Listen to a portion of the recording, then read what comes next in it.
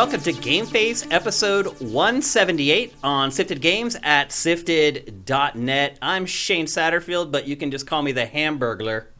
Oh, yeah, you are wearing that shirt. And this is Matt Kyle. You can find us on Twitter. I'm at Dinfire. He's at mkyle. Mm-hmm. At least you're not Father Shane again. Yeah, that'll come. People still call me that. Yeah, I know. I'm probably too fat to wear it now. I haven't tried to wear it for a while. Well, clearly they caught you embezzling the funds. They did, yes. And what funds are those? Took away your private jet and put you in jail. So, happens to all of them eventually. Yep. So we're here to talk to you guys about the biggest and brightest in games, and there's nothing bigger or brighter this week than Gamescom 2019. So we're going to get into all of that stuff. A couple more things. Sifted Fantasy League, locked out. Taking no more new people, so if you are interested in that, it's too late now. Fantasy is over. Yep, we're getting set up for our draft. If you're in the league, stay tuned. You're going to get a notice about our draft day and time pretty soon. What else we got? Note, Labor Day weekend, which is not this weekend, but the weekend after. I am outie. I am going back to the East Coast for the long weekend, and unfortunately, I couldn't afford flights on like Friday and Monday because they were outrageous. So I'm actually leaving on Thursday and then getting back here on Tuesday. So week after next, there will not be a GameFace on Tuesday. And then Labor Day weekend, there will not be a 2 days high score. I'm going to take a few days off. I think I've earned it. I think I've just worked now like 18 days straight again. So definitely need a little bit of time off. I'm going to go home and see the family for a couple days. And I can't believe that's that soon. Yeah, it's coming up fast. And you guys should do the same. Should disconnect for a weekend, get together with some friends, with some family, do some barbecuing, and have some fun, and get off of Twitter and Facebook and all that other crap for a little bit and just kind of recharge. But anyway, Gamescom is going on right now. It all kicked off yesterday. Before we get into the particulars of what happened yesterday, I just want to have a general comment about this year's Gamescom, and it is gigantic compared to prior years. So yesterday, after 8 hours, so everything started at 8 a.m., and then around like 4 or 5 p.m., I actually looked at the count on our Gamescom content hub, and the total number of videos and content on there was only 30 shy of the entire show last year. So this Gamescom is going to be at least twice as big as last year. It might be the biggest one ever. Yeah, well, I mean, we said last year, like, we're expecting it to become more and more of a focal point of the year as E3 kind of diminishes in importance, and it looks like that's delivering. Yeah. I mean, it's E3 after E3 with even more, really. Yeah. Because everyone actually showed up to this one. For sure. So anyway, let's kick off the show. Let's start talking about Gamescom. We have a ton of stuff to get through. Also, I've never seen, just on Twitter in general, like my social media feeds, I've never seen so many of my friends in games media in Germany. Yeah. The more people I think went this year than any other year. Seems that way. And IGN is doing like live streams all week. And look, there's a lot more to come from Gamescom, don't get me wrong. And we'll wrap up the stuff that happens over the next couple days on GameFace next week. But I think we've got the bulk of it already because of the press conferences. So here we go. Gamescom 2019. There were 3 big press conferences yesterday, which is also unheard of for Gamescom. That just simply doesn't happen. You don't really hear the phrase Gamescom press conference much to begin with. It's like it's not a thing. But this year, it is a thing. The first press conference yesterday was the Inside Xbox show. Ended up being around 90 minutes long, packed with content.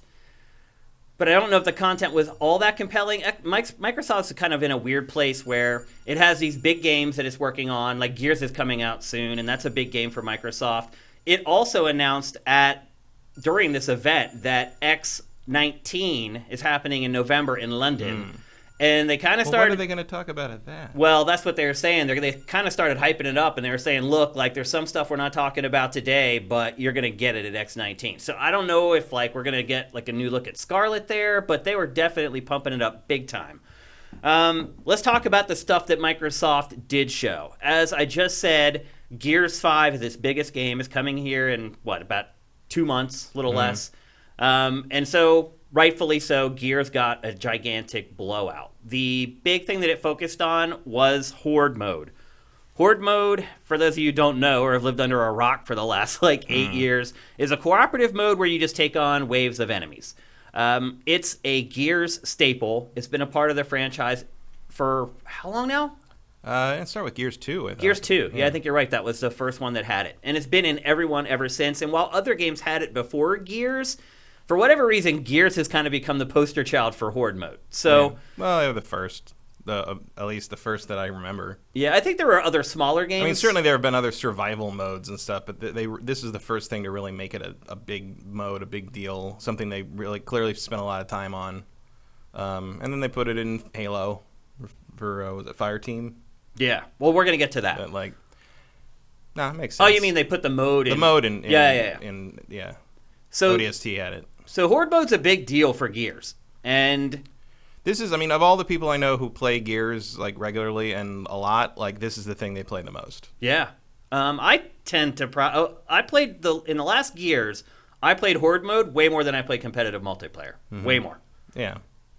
And so the Coalition recognizes it's a big part of Gears, and it has dumped a lot of resources into this mode. It's almost made it like a hero shooter. Each character now has an ultimate. And they're different for each one. Again, just like all the hero shooters that we've been playing and seeing over the last 3 or 4 years, ever since Overwatch came out, really. So it has kind of that angle to it. I don't know that the Gears characters really work for that. Because they all kind of look the same. They're all pretty similar, but I guess they have personality for the most part. Yeah. So, I imagine it'll mostly just be a fight to see who gets to play Coltrane. Yeah. So. The best character, hands down. So there's ultimates, there's boss fights, which it's always, well, not always, but the last couple installments have had kind of boss fights, but it's a big part of it this time. In fact, the whole mode kind of reminds me, you sent me a text about Phantasy Star Online this week, and it almost sounds like Horde mode is a little bit like Phantasy Star Online, which I am 1,000% okay with. Basically, you fight through waves of enemies, and then at the end, you tackle like a big boss. Mm-hmm. So it's something it's a design that we're all pretty familiar with, and I think it's going to be pretty cool and pretty awesome. I think it was a good idea to show this here because, as we'll see in a little bit when we start talking about some of the other press conferences, Microsoft made sure that Gears had different representations in the different press conferences to kind of cover all the bases. Mm-hmm. So I thought it had a good showing. It looks good. It looks fun. I don't think anyone's going to mistake it for Overwatch just because of the characters that are kind of a part of the franchise. But to me, it's looking fun, and it's looking like something that I will probably play more than any of the multiplayer stuff. And again, I was in the tech test and already played the multiplayer. And if you want to hear my impressions of that, you can go back a couple episodes and hear those. I was not overly enthused by it, I guess, if you want the Crib Notes version of it. So I'm looking forward to Horde mode as something that's going to, if I were to buy the game, would give me extra value beyond the campaign, because Gears campaigns typically are not that long. Usually you get around 12, maybe 15 hours out of them, and they're kind of finished. So that's Horde mode for Gears. And then the other big announcement they made during Inside Xbox is that there are going to be Halo character packs in Gears of War. So Halo Reach is the one that they put the trailer out for, and that's what we're seeing right now. Mm-hmm. But there are going to be others eventually, where they're bringing Halo into Gears. Can't wait for Banjo. Yeah, how long till Banjo's in Gears? I mean, honestly, it wouldn't give that bear a chainsaw. It wouldn't be super off-brand to put Conker in there. No, it wouldn't. Give him a chainsaw. I mean, he has a chainsaw already. That's like his weapon of choice. Like a big, roided out, realistic version of Conker. That'd be pretty funny. That kind of looks like Sonic from the Sonic movie. It's just so weird it creeps people out. It definitely would be the most popular character in the game. How do you feel about that, though, crossing the streams between Halo and Gears in the same game? That's fine. You okay with it? Yeah, it's Horde mode. Horde mode's just crazy time. Yeah, it's great. It seems weird, though. I don't think so. I think Horde mode is kind of fair game for whatever you want to do with it. It's just, it's clearly not canon. It's just this thing where you just fight endless waves of things, and you want to have fun with it. That's great. Make it the Smash Brothers of Microsoft or something. Cool. Maybe bring him the Crackdown guy. Who cares? If as long as the Halo guys don't show up in the campaign, I don't think it matters. Yeah, I guess maybe I used the wrong word. I think the word I was looking for was desperate. I mean, I don't know. I don't know if Halo has more cachet than Gears at this point. Yeah. Or if you're really tempting people in with Halo characters anymore. To me, Halo's got some work to do. To make me excited about it again. especially with the lead producer leaving this Yeah. week. Like, I don't know what's going on over there. Like, over there and over at BioWare. BioWare is losing people left and right. Like, Yep. I'm kind of worried about Dragon Age, but no, I mean, it's just one extra thing. Also, like you say, like, everybody in Gears kind of looks the same, so you might as well, like, add in some people that A lot of people probably wouldn't even realize that they're Halo Reach characters. Yeah, I mean, they look a little different. Halo armor's cleaner, like not as 90s, and not as detailed either. Yeah. It's like smoother and flatter, and you'll be able to notice for people who know. Yeah. But I just feel like this was born out of some boardroom meeting where they all sat down and they're like, "Look, we just got the numbers from GameStop. Gears 5 is not tracking very well. We need something to kind of boost interest in this. What can we do?" And then the first person says, "Let's bring Halo into Gears." Like, I don't know. I think it feels like a pretty organic thing. Yeah? Like just crossing your two big shooter things over, and I'm sure the Gears guys will show up in the firefight mode of Halo Infinite too. Like, it's just, why not? yeah. Why not? Yep. So that's what they showed of Gears at this press event. They showed something a little later that we're going to get to in a bit. Next up, they basically shadow released, whatever people are calling it these days, Gears Pop, which is the mobile strategy game set in the Gears universe, crossed over with Funko Pop figurines. That's coming out at the end of the week.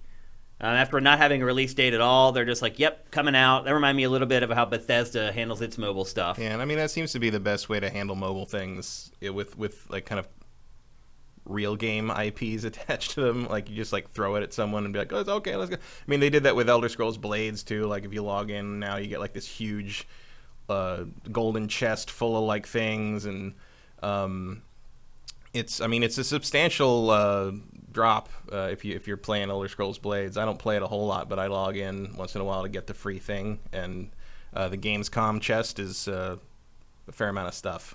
Hey, Adam, we're getting notes in the chat that the volume on the stream is really low, so maybe we should bump it up a bit. Yeah, I have chat here now, people, so I can actually see your stuff instead of straining on this iPad. So I can see that someone was saying the volume is low. So maybe bump it up just a little bit, Adam. What's next? They showed 2 new controllers for Xbox One. I liked one color combination, didn't really care for the other one. What were they? One was like blue, and the other was like a purple, I believe. Mm-hmm. Yeah, I mean they're nothing really special. They weren't like new colors of the Elite controller or anything like that. They're just the base Xbox One controllers. PUBG Season 4, PlayerUnknown's Battleground Season 4. Have you played PUBG in the last like couple years? I've never played PUBG. Never. You still haven't after all this time. Nope. Wow, that's crazy. Just don't care. You just had no interest. Nope. Did you see what the big story is for this? Crossplay With Is there PS4. more? Oh, with PS4. Okay. Yeah, Interesting. Sony is cracking it open, like Finally. everything. Finally, it's starting to break down that wall that it has around itself. I'll admittedly, I haven't played PUBG since probably a year after it came out. I'm guessing somewhere around there. Yeah, I mean, I have a couple friends that still play it on PS4. I don't know, I just don't. I mean, I played a little bit of Fortnite. I played a little bit of Blackout, and it's about all. A little bit of Apex Legends is about all I need for that job. I mean, You're not a big shooter guy. not a multiplayer person. Yeah. I admittedly didn't like PUBG when it came out because it was really janky and kind of broken and missing a lot of features. And I know that they've added tons of features since then, and it's probably a much better game now. But the problem is, so many other Battle Royale games have come out since then that I would rather play. Even at the time, like, I would rather play Fortnite than PUBG. And now you have stuff like Apex Legends. Like, there's no way I'm going to play PUBG when I have Apex Legends. I'm just not. They're too similar. One is far more polished than the other. So to me, I don't see myself going back to PUBG probably ever. I totally respect that there are people that think it's the best Battle Royale game. And I will say this, it's the most realistic of all the Battle Royale games. And it's good that they've stuck with it and kind of improved it over time. But there's no hook for me with that game for whatever reason. Like, the hook to me was, it's kind of the first Battle Royale game. That was what attracted me to it. And once there were other options that, in my opinion, were better and more polished, I just kind of lost all interest in PUBG. But Season 4 is coming. It definitely looks better. Yeah, I mean, over time, they've improved everything. Like, the traversal's a lot better now than it used to be. It has a lot more character now than it did when it first launched. I'll also give it that. But to me, it's just like kind of this sterile, realistic battle royale game, and I totally get some people want that, and I respect that. It's just not my cup of tea, and I'm guessing it's not yours either. No.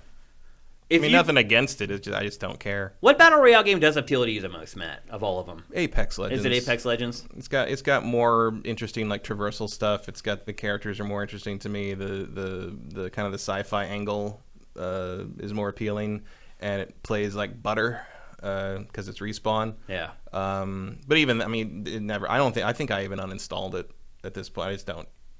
I don't keep up with it. Yeah. Yeah, I haven't played. But that is definitely the most fun I've had playing a battle royale game is Apex Legends. Yeah, I don't know. It's tough for me. I think Fortnite is still probably the most fun I've had. I still find Fortnite really clunky, and I don't know how to build anything properly. So like, I just feel I feel like there's a whole half of the game that I'm not equipped to handle properly. And that's why I quit playing it ultimately, is because I never got a grip on the building on the fly stuff. And if you want to be a good player in that, you have to master that. There's just no ifs, ands, or buts about it. And I just didn't care enough to dive into it and kind of learn its nuances. I was actually a little more interested in the standard kind of save the earth. Yeah, I had fun with that. Because it's like a horde thing. I like horde stuff. Yeah. Like that was more interesting to me, co-op horde. But yeah, a little bit like tower defense too. It's not news to me that the majority of the gaming world is not in sync with my tastes. Yeah. I grew up a Sega fan. I know how it is. Yeah, it's pretty strange because Fortnite really isn't about what it was when it launched now. It's about battle royale. Oh yeah. And it's one of the greatest pivots in the history of games, really. It is, but like when we publish something for Fortnite on Sifted, like it's tagged under like tower defense and all the other stuff that it originally was, and it's almost to the point now where I go in and manually like delete those tags whenever I publish something because it doesn't really relate to that stuff anymore. So it's good. Like it's good to see all these games kind of evolve over time, listening to fan feedback and things like that. And PUBG. I do think it's funny that Fortnite added a mech before the Titanfall game did. Yeah. How weird is that? Think about it, Respawn. I know people hate the mech, but like, think about it. It is a little strange. That'd get me back in. Yeah. Yeah, mechs. Yeah, mechs would bring me back. Yeah, I would try that for sure. Yeah. Like a day or two, if I really like it, maybe I stick. So, next up, Ghost Recon Breakpoint. This was not as big of a presence at Microsoft as I thought it was going to be. I figured they'd do like a huge like gameplay blowout or a developer walkthrough of a single-player mission. Instead, we got this, which is a new trailer for Ghost War, which is a 4-on-4 multiplayer mode that also was in Wildlands, so it's not even like an entirely new mode. I get that they need to promote their multiplayer because that's what gets people to buy games. Also, this is a good venue to promote multiplayer because it's an easy booth presence, Like he's just set up the multiplayer booths, and you have to do that at Gamescom, and you get people in there and play it. And like it's the easiest thing, and it probably takes less time than letting each individual person play their own chunk of the single player campaign. So no, you're right. I get it. And at Gamescom, because the public is in the show, you have to have something for them to do at your booth. Yeah. So you're right. It is kind of a marriage made in heaven with Gamescom. You need something for everybody to do. You have this multiplayer shooter. You can get 30 of them in at a time or whatever and get through the lines really quickly. It makes a lot of sense for something like Gamescom. I'm not that interested in this. I'm interested in the more tactical stuff that they come up with for this than just the kind of more generic modes that they've had in prior Ghost Recon games. But there is like a beta coming, and you can see all the details here. There's like 5 or 6 maps, dedicated servers. That's a pretty big deal. So I feel like that's becoming more and more expected. It's almost kind of the norm now. Whereas it used to be something that was like worth being reported on. Right. Like that would be the announcement. Like all by itself. Yeah. So you can go on Sifted right now and use the search engine and just search for that term and see how many like news stories have been curated on Sifted just around that. And you could also notice that it has fallen off drastically in the last like 18 months to 2 years because it's just like if you have a shooter and you don't have dedicated servers, that's a story now. Yeah. If you don't have dedicated servers. So good to see that they're falling in line and they're dedicated to making their experience as lag-free as possible. As, again, really important in shooters. In shooters like Call of Duty, lags like everything. Like that's the difference between living and dying when you're playing against good players. You're ping, basically. So good to see that they're showing off the multiplayer and they're dedicated to doing it right. I just wish we got a little bit more. Next up, Wasteland 3. We got the first gameplay from that. Did you get to check it out? No. Which is funny because I'm a backer for this. I know. You talked about it a bunch of times. So They put out a trailer. It starts with cinematics. It eventually kind of goes into the gameplay. I wouldn't think it's all that different than it's not what came before. Really. It's not, yeah. And they don't really show off a ton of new features either, where they're like, this is what it used to be like, and now it's like this. I mean, the main appeal of this, I think, is that it's in an area that we've never been to before. Like, Wasteland generally takes place in a desert, and now we're in the Arctic or the snow, which is a different setting, which matters. I like how they peel back the fog of war in this game. So it's a feature that's been around for so long, and they found a cool way to do it, which is hard to do after a genre's been around for that long. How big of a fan are you of the old Wastelands? Huge. I mean, the old Wasteland. On the Apple IIe, I must have played the original Wasteland 1,000 hours. Wow. Like, I played that game for years and years, all through. So that came out like '88. I played that from when it came out. I played it all through high school. I played it, and actually my copy broke. Like the disc stopped working. And when I was, I think a sophomore in high school, I traded my entire Robotech comic collection to one of my friends in school for his copy of Wasteland, which by 1991 was probably a stupid trade. Yes. But the comics weren't worth anything either. But then I got it back and played more on that because I kept that Apple IIe running until I left for college, basically. Even though we had modern computers on the other side of the room, you just kept it. Well, because I had all the games. I mean, I wasn't going to stop playing Karateka. Right. But no, I played Wasteland over and over and over and over, and I'd do the thing where you just made new discs, but then you loaded up your old characters and then swapped in with a new disc, so your old characters were saved on the new game, so you could go through like a new game plus. You could go through that. I played that over and over and over and over. Like I loved Wasteland. And matter of fact, to me, Fallout is like, and I mean literally it is because the developers couldn't get a Wasteland 2 made because EA. The EA stuff goes back a long way. So they made Fallout. So to me, Fallout is sort of like a poor man's Wasteland 2. Yeah. Even though it was a great game, it was just like, well, this is the best we got. Right. It's what Wasteland 2 would have been if EA hadn't been a dick. Do you think so? Because Wasteland 3 isn't really like Fallout. Well, no, but it's more like XCOM. Well, because Wasteland 2 became a very different thing because they made it, 30 years later after Fallout had already been made. So. Fallout was literally what they were going to make as the sequel to Wasteland, pretty much, but then they couldn't, so they made a different thing. Certainly, Fallout is funnier. Had a more satire to it. I mean, Wasteland had some bite to it here and there, but this trailer, I don't know, you haven't watched it, but at the beginning, it has a little bit of that. Yeah, but it has the same tone. I like what Wasteland has evolved into, like with 2 and now 3. I mean, I feel like that it differentiates enough from Fallout 3 or Fallout. Obviously the Fallouts have become Skyrim clones, basically. But I like that they've kept Wasteland closer to kind of its original. I mean, not that it was. I mean, it was a turn-based strategy game, strategy RPG. No, it wasn't really. It was. There wasn't a lot of movement in it. It was more like you just got in there and you hit attack or whatever. Attack, full auto, burst, single shot, like whatever. And also it was it's old game, so it's very primitive. Like it didn't have any of the story text in the game. When you got to like a big story section, it would just say like read paragraph 43, and you'd have to pull out the big manual and go to paragraph 43 and read like a big block of text, and that was the story for that part of the game. That's great. That's how we used to do it, kids. But I haven't actually finished Wasteland 2. It's a pretty long game. Yeah. All these games in this genre are. They are. I don't know why that is. They're always so bloated. Because that's what the fans expect. Yeah. Like they expect them to be Baldur's Gate 2 every time, basically.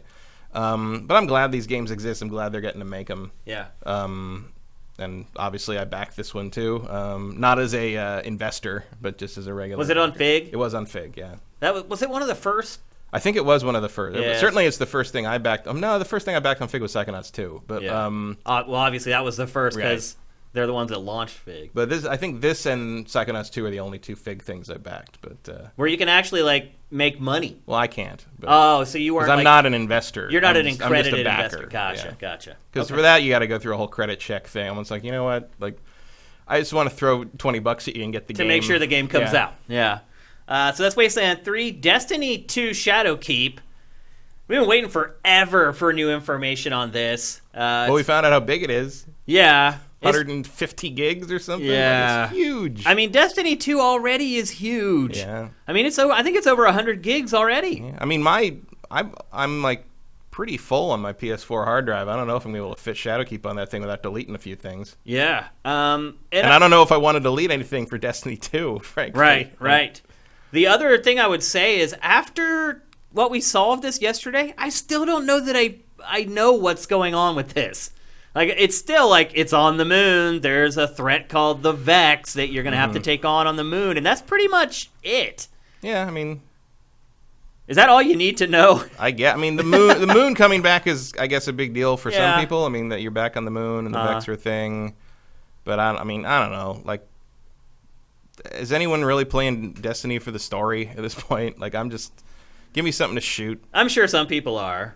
I mean, the story, the original campaign is pretty good. I don't know what this is going to be like. But, again, I don't know if I'll play it. But, again, to your point, it sounds like it's gigantic. Yeah. Like, it might be, the equivalent of another campaign. I mean, my install is already at like 100 gigs. Yeah. But like, if you're going to add 50 to this thing, like, I imagine there's a lot of new stuff. Yeah, because I think Destiny 2... Or really inefficiently, like, structured which data. is possible. I mean, because if I remember correctly, I think Destiny 2, the base game, was around 40 gigs, right? That sounds about right, yeah. And then it just started ballooning until... Yeah, every expansion adds more. I mean, that's just how MMOs are. Yeah. But it got to the point where, like, I needed to delete something off of my PS4, and I looked at the list, and Destiny was, like, at 100 gigs. I'm like, later. Sorry. Yeah. I mean, the only reason I keep it on is, I think, because I don't want to re-download all that if I do decide to play Shadowkeep. Yeah. But is it Shadowkeep? Yeah, Shadowkeep. Shadowkeep. I keep mixing it up with Shadowbringers. Because that's Final Fantasy XIV. Right. I'm slowly grinding my way through that game, too. Like, I almost want to... I don't have a ton of interest in this, but I also almost want to return to Destiny 2 just to reward Bungie. Because it's indie now, it broke away from a big publisher. Yeah, that is a factor, definitely. I mean, it doesn't help that the Vex are my least favorite enemy to fight. Me too. Because they're a pain in the ass. Yeah. So, but weak points in their chest, like it throws me off. Yeah. And if you headshot them, you get punished for it. You do. So. Yeah. So it does switch things up a little bit. I don't know that I want to play a full campaign of dealing with enemies like that, though. Yeah, I don't know. Also, it looks good. I haven't played anything, I think, since the first little expansion thing. I'd have a lot of catch up to do. Yeah. Oh, me too. I'd have to watch a YouTube video to be like, what's happened since the base game or whatever, to have even context for what's going on in that. What? Just movie news coming through. Oh. Matrix 4 is happening. What? Yeah. What? Matrix 4 and Keanu Reeves is in it, and Carrie-Anne Moss is in it. And what? The Wachowski's coming back. And what? That's what I just saw pop up on my thing. And I think somebody mentioned it in the chat earlier, too. Whoa. I don't know if that's a good thing or not. I mean, the Wachowskis said they retired. I mean, they shut their production company down and everything. So, if they're coming back, I imagine they have a good idea, some idea. Well, I don't know if I want to say a good idea. I saw the sequels.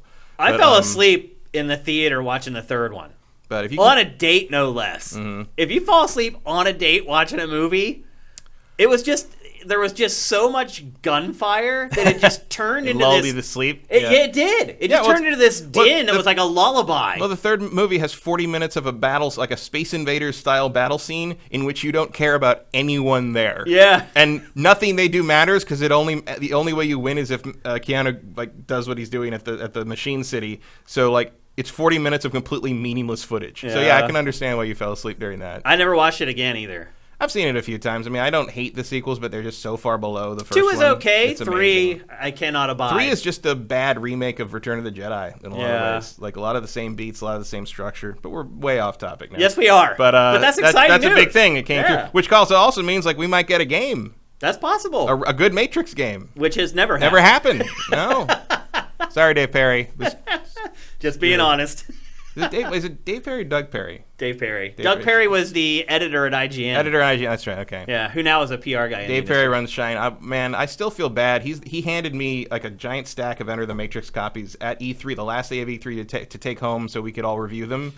And I gave it a 2 out of 5, I think, and he was so sad that we didn't like it. And I was just like, come on, sorry. Man. It was you play other games, really bad. You know.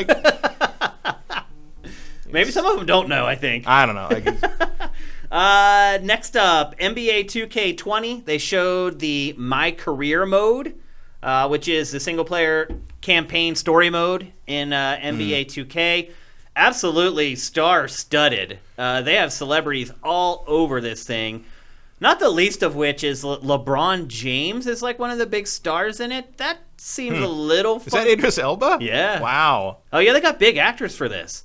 Having LeBron James, though, in it's a little weird to me. Like, I get why. He's gigantic. Is he playing a character? Yeah. So he's not playing LeBron James. He is. Yeah. Oh, yeah, okay. But he's, like, involved in it. Like, it's, he has his production company. Yeah. And so he's trying to nose his way into anything he can in Hollywood. That's a big reason why he moved to L.A. and played for the Lakers. He wanted to become a part of Hollywood and get his production company going. I can understand that. Totally. His career's going to last only so long. Yeah, and he's on the downside of it. Yeah, and he wants to kind of have a Jordan post-career. And yeah, it's just a little weird to see like the credits and be like a LeBron James production. I mean, it's a little bit of a conflict of interest. I would say get used to it. Yeah, because I don't see stuff like that not happening in the future. Yeah. There's no reason not to be involved with him, especially for something like this. Yeah, I mean, look, if you're the one designing the story for this when your career's over, maybe you're still doing it, and that's a nice revenue stream for your production company.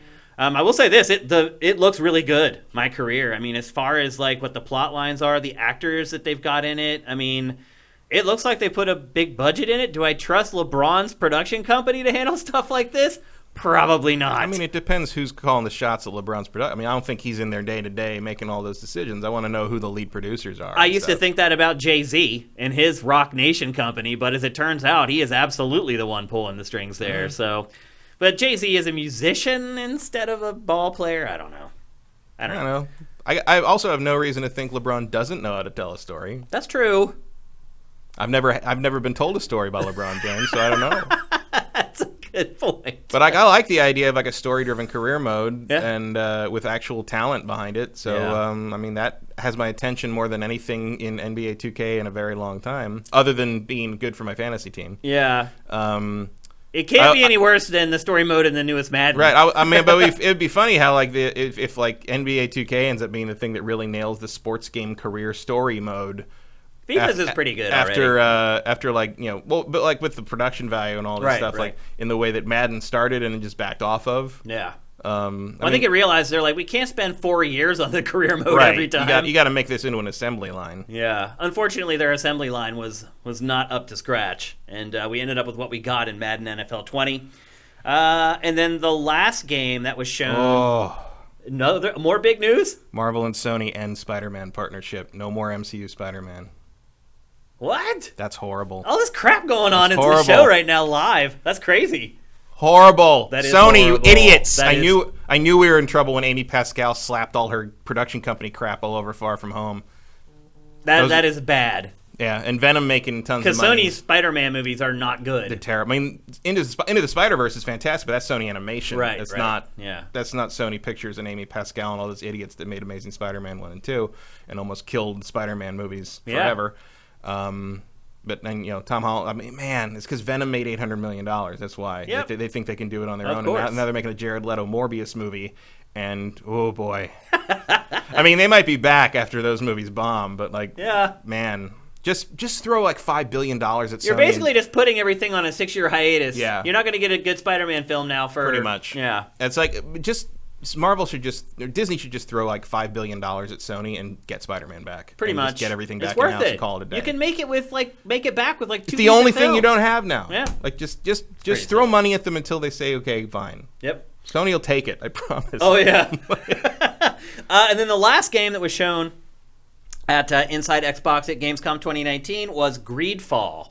Have you been tracking Greedfall? I don't know what that is. So it's an action RPG from Spiders. I like Spiders. You're familiar with Spiders. Yeah. This game has been tracking very well. They made the Technomancer. Yeah. As I notoriously played for like 60 hours, and when I finished, I was like, what have I done? I just got like 7 texts from 7 different people about the Spider-Man thing, all going, stupid, stupid, stupid. like, wow. Wow. But this game is tracking really well on Sifted. Literally, probably if I went back over the last few months, it's probably one of the most trafficked games on the site. So people now I remember what it is. I remember because I like these guys, Mars Warlogs and Technomancer. I like they're kind of the perfect level of like AA Euro jank. Yep. Like. And I would suspect there's going to be a good bit of that in Greedfall as well, but it has really resonated with the folks on Sifted. People are loving the game.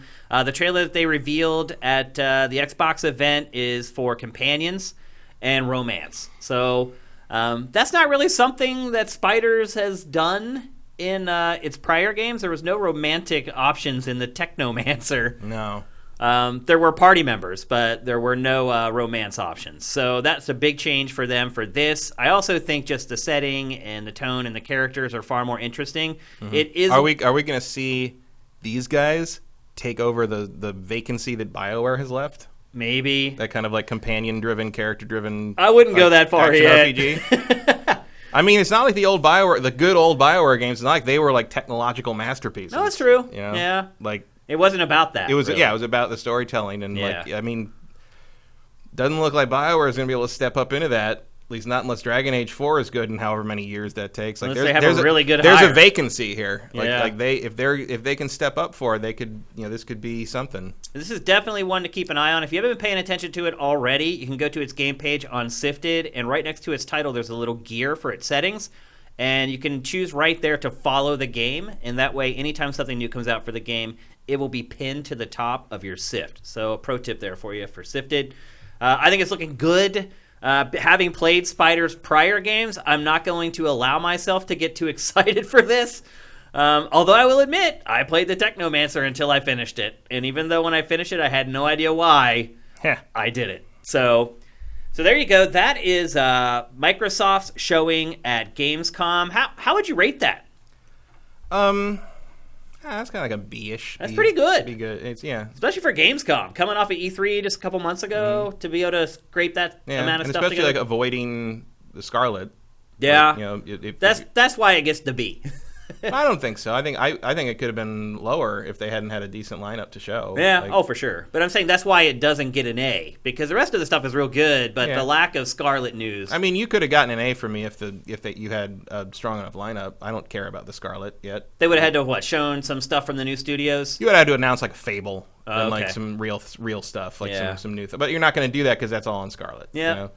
Or both, but you're not going to. If you're going to show something that's launching on Scarlet, whatever it happens to be, you don't want to show it running on the bone. Yeah, I mean, you don't want it to. You want it to look as good. You want first impression to be. Impression to be the new especially system. With something like Fable, because it's disappeared. They did that kind of cooperative spin-off that kind of came out but really didn't. Like, to me, Fable right now it needs a really good showing when it's first shown again. Oh yeah, I mean, Fable's been gone for 9 years. It's hard to believe it's been that long already. If there's a Fable next year, it's 10 years since Fable 3. Wow. Fable 3 was 2010. Wow. I wonder what studio they're going to put on that. Playground Games. That's the rumor. The rumor is that they have an action RPG side now, and it's either a new IP or Fable. Yeah. So my guess would that be makes Fable. me a little nervous, but I'm still glad that they're trying to bring it back. I'm not worried about it. Really? Playground Games making an action RPG? They're good guys. They're good developers. They are, but they're good at racing Respawn's games. never made a lightsaber game either, but they're doing pretty well so far.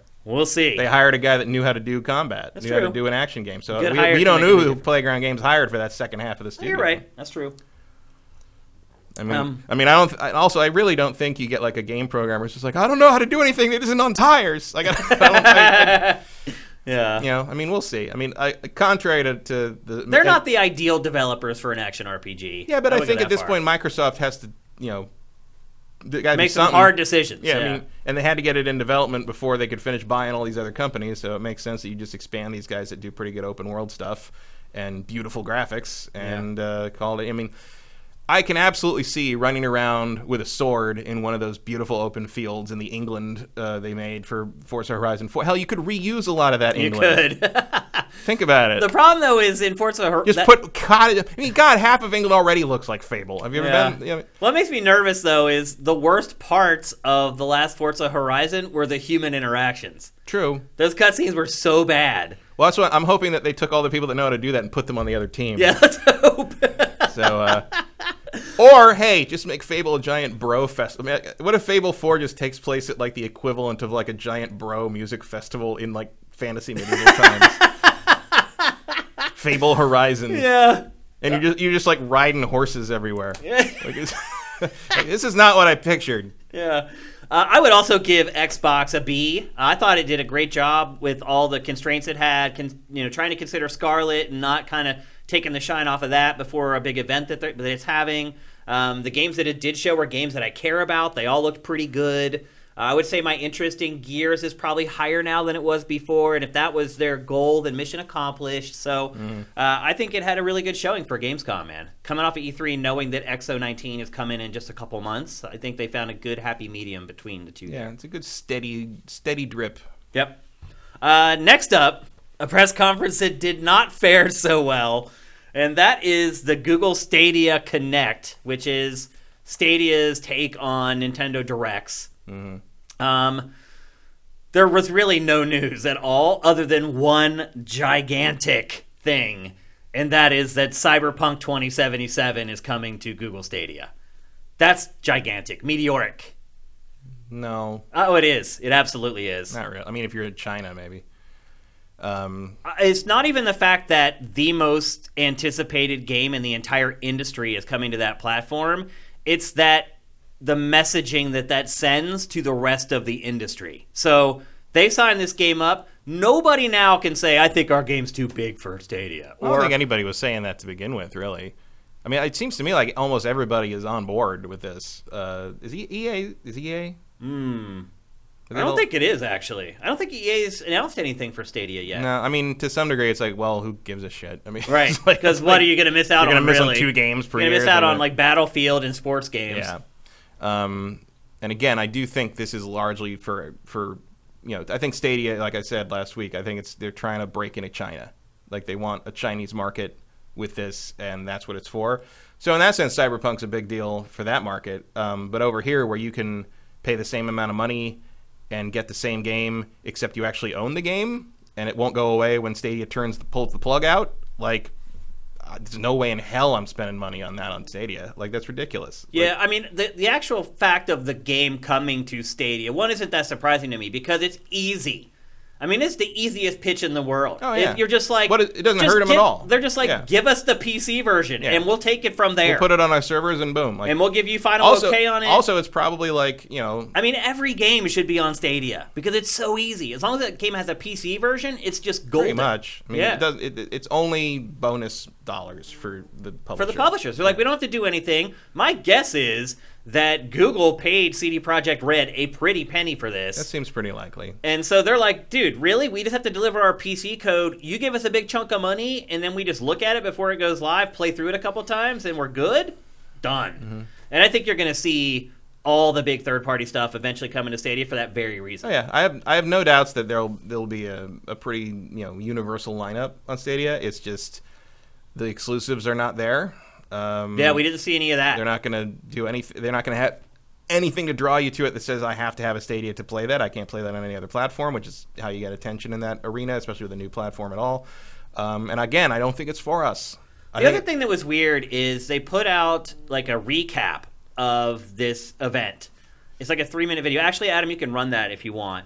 And like one of the first things that is mentioned in it is that it's like over $129 for Stadia. Yep. So it's stupid. It's like literally one of the first things that they put in this trailer is how much it's going to cost. And it's like, bro, this guy right here is saying like, and you don't have to spend any money on hardware. And then he's like, buy the Founders Edition for $129. Like, wait a minute, you said I don't have to buy anything for this. Yeah. Like, and I mean, you don't, but like that's not clear in the pitch, really.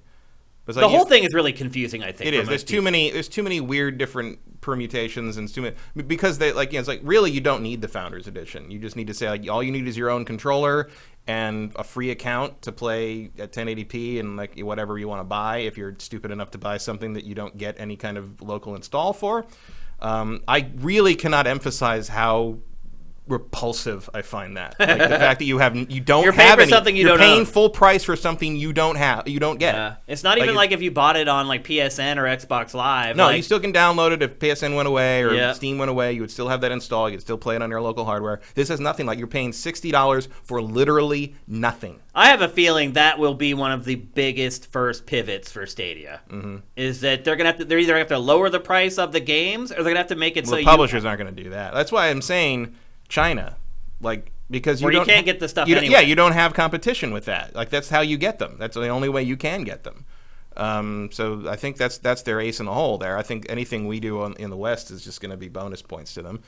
I'm not touching it. Google does think globally when it makes decisions. Yeah, no question. It's not worried really about the American market. And it's a huge untapped market, and I think that's why all the big heavy hitters are so on board, is because they have no other way to reach that estimated 200 million person audience. Yeah. Like, that's a lot of money if you can get in there. Heck yeah. Makes a lot of sense when you think about it from that perspective. From my perspective, this thing is useless. And I think a lot of folks in China aren't going to be caught up on what you're caught up on. I mean, if I They're could like, I can play Cyberpunk 2077. If I could only play this stuff like that way. Yeah, that's how I do it for sure. Because what choice do I have? Yep. But I have options for consoles and PC stuff, and I can do. It's not an issue for me. I mean, this might have been the biggest show for Stadia because it literally is like on the fringe of launch here. Yeah. I mean, they better hope that Cyberpunk is at launch with them, of course. Yeah. The same, day of. Yeah, they haven't said that yet if it's day and date. No. Yeah, so we don't know that yet. But let's start going through some of the announcements that they did share. Mortal Kombat 11 is coming. Makes sense. Does it, though? See, that to me is Why the not? game that I don't want to play on Stadia because of the latency problems. Yeah, but like everything's going to have a latency problem, so screw it. Like, who cares? Yeah, I mean, I'm not excited. I would never play anyone who's something seriously going to sit down and play Mortal Kombat competitively is, of course, not going to play it on Stadia. Right. Like, That's why, to me, that announcement is just... But tons of people play Mortal Kombat super casually. That you don't sell as many copies as that thing does without a massive casual audience. Yeah, not everybody who buys those are counting frames. No, not at all. Absolutely. The vast majority aren't, I guarantee They're you. button mashing, yeah. But yeah, so Mortal Kombat 11 is coming. I don't remember what the date was for that, unfortunately. Watch Dogs Legion is coming to Stadia. That I'm okay with. Like, games like that, a little bit of latency doesn't really bother me. I have to imagine Ubisoft is going to support the hell out of this thing. Out of Stadia in general? Why do you think them in particular? Because they want China. Yeah. They want that extra audience. And, like, Ubisoft's games kind of, like, are universal. Like, they're real. They're made by people all over the world, right? They're very Yeah. internationally driven, and they're not political at all. Yeah. Yeah.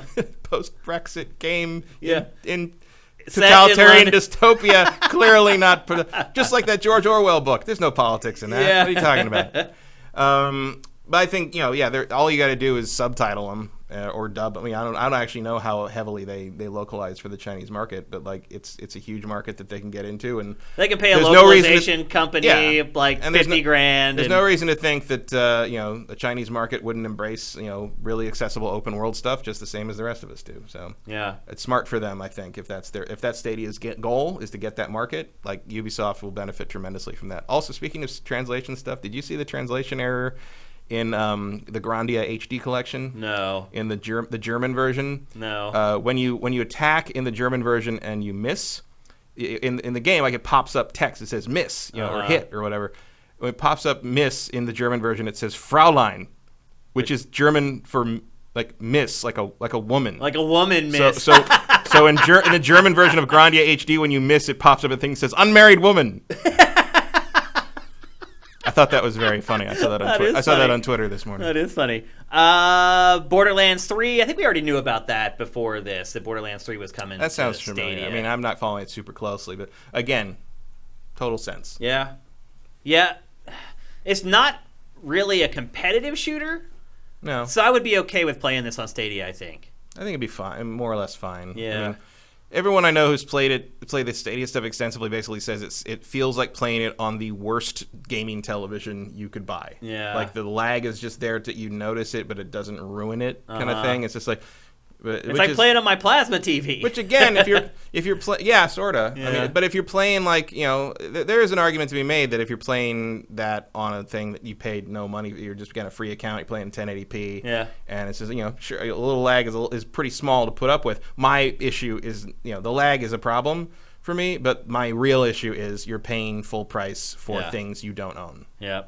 If it was like a Netflix, like, kind of subscription or like a Game Pass thing where you get a rotating, and that's what everybody thought it was at first. Of course, because that's what makes sense. That's what streaming means to people. Well, that's what makes sense. It's like, bro, charge me $15, $20 a month, and I'm okay with not owning the stuff. But again, that's why my China theory is what it is, because again, you don't have that competition there to worry about. Like, True. Like, you can charge that money and pay, and that's how you can get the game in that market, and that's that. Like, over here, we have options, and it's different. But I'm sure there's going to be some people that just hate wires or something.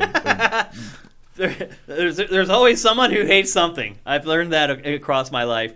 Darksiders Genesis was announced for Stadia. Mm-hmm. It's a isometric action RPG set in the Darksiders universe. I'm actually kind of excited for this. I'm interested because I like Darksiders, but I still find the $400 collector's edition inexplicable. Yeah. Like, it's just like, again, like the whole like buying a $400 statue of a character I don't know if I like is very I mean, I don't have any The only collector's edition game statue I have is Aloy from Horizon. Yeah. And I have a nice like polystone statue of one of the Colossi from Shadow of the Colossus, and that's it. Yeah. All I have are the ones that were sent to me for free from video game publishers. Yeah, I didn't even I had the Witcher 3 one with his horrible mispainted face. Oh yeah. Attacking the griffin, but it dropped and broke when I moved. And I was like, you know what? That's fine. Yeah, just throw it away.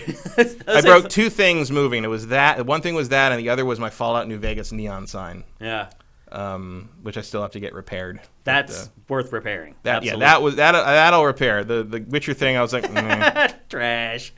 But I'm actually kind of excited for this. I don't have a huge affinity for Darksiders. I kind of wish Darksiders was better than it is overall. Like, yeah. I like the first one okay, although I didn't like it when it came out. I grew to like it better as I kind of moved away from being annoyed by how derivative it was. Yeah. Darksiders 2 I like, but I've never finished it because it's really, really, really, really long and repetitive. But I like any game that puts Michael Wincott in it, so what am I going to do? Darksiders 3 was fun, a little too Dark Souls-y, it took a lot of the Dark Souls elements without realizing why they work in Dark Souls. But then they did an update that just basically makes it play like a normal hack and slash game, which is fun. I'm like, okay, sure. I didn't finish that either, and it's not even that long. Yeah. But basically, I hope Darksiders 1 ends in a cliffhanger where war is basically broken all the rules, and heaven and hell are both going to hunt him, and they're like, how are you going to survive on your own? And he's like, no, not alone. And you see the other three horsemen coming in for a landing, and cut. And it's just like, make the game already. Like, it's been God, when did that come out? 2009? It's been 10 years. It might have been before that. It's 08 or 09, the first one. Yeah, I think 08. It's been a long time. Yeah. I mean, I know there was a break where no one owned it or whatever, but and then everything went out of business and THQ, all that stuff. But it's like, I know you can't just jump into a crazy epic thing because that would be a huge game. And they talked about doing 4-player co-op for that. Yep. This might be something of a dry run for can we make a co-op game kind of thing. You'd be basically talking about Darksiders Borderlands for that game. I hope the next one is that, and we can kind of put a cap on it. Yep. I will say this. Warhammer Chaos Bane is not a great isometric action RPG, but it did rekindle my interest in the genre. Like, I didn't really care about it, and it was like slow, and I was like, oh, I'll play this, and like I didn't care about the genre at that point. I have not cared about that genre for a long time, to be perfectly honest with you. And then I played it, and I got a kind of a taste of that genre again, and I was like, I like this. Yeah. This one isn't a good one when it's done but right. I'm still enjoying playing it, and so this game has a little bit more cachet with me than it would have. I was hanging out with some people over the past weekend, and they were talking. They weren't really gamers, but they had played games in the past. And she was talking about how the thing she played the most was Baldur's Gate: Dark Alliance.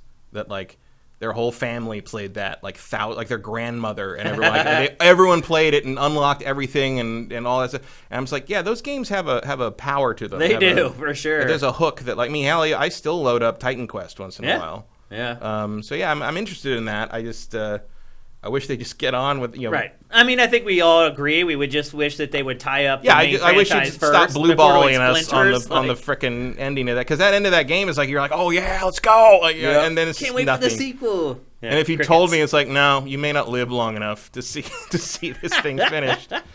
So they did announce. Well, they announced Elder Scrolls Online. I think we kind of mentioned that earlier. I mean, that's an MMO that's been out for forever. Not all that dependent on latency, really, but it's still it should function. It should function. I mean, look, I play it on Xbox One, and has latency problems there too. Anyway, Which means on Stadia it could be awful. I don't know. I mean, it's mostly single player. Like it's Yeah. it's you see other people running around, but I've never had to team up with anyone to get anything done. So Yeah.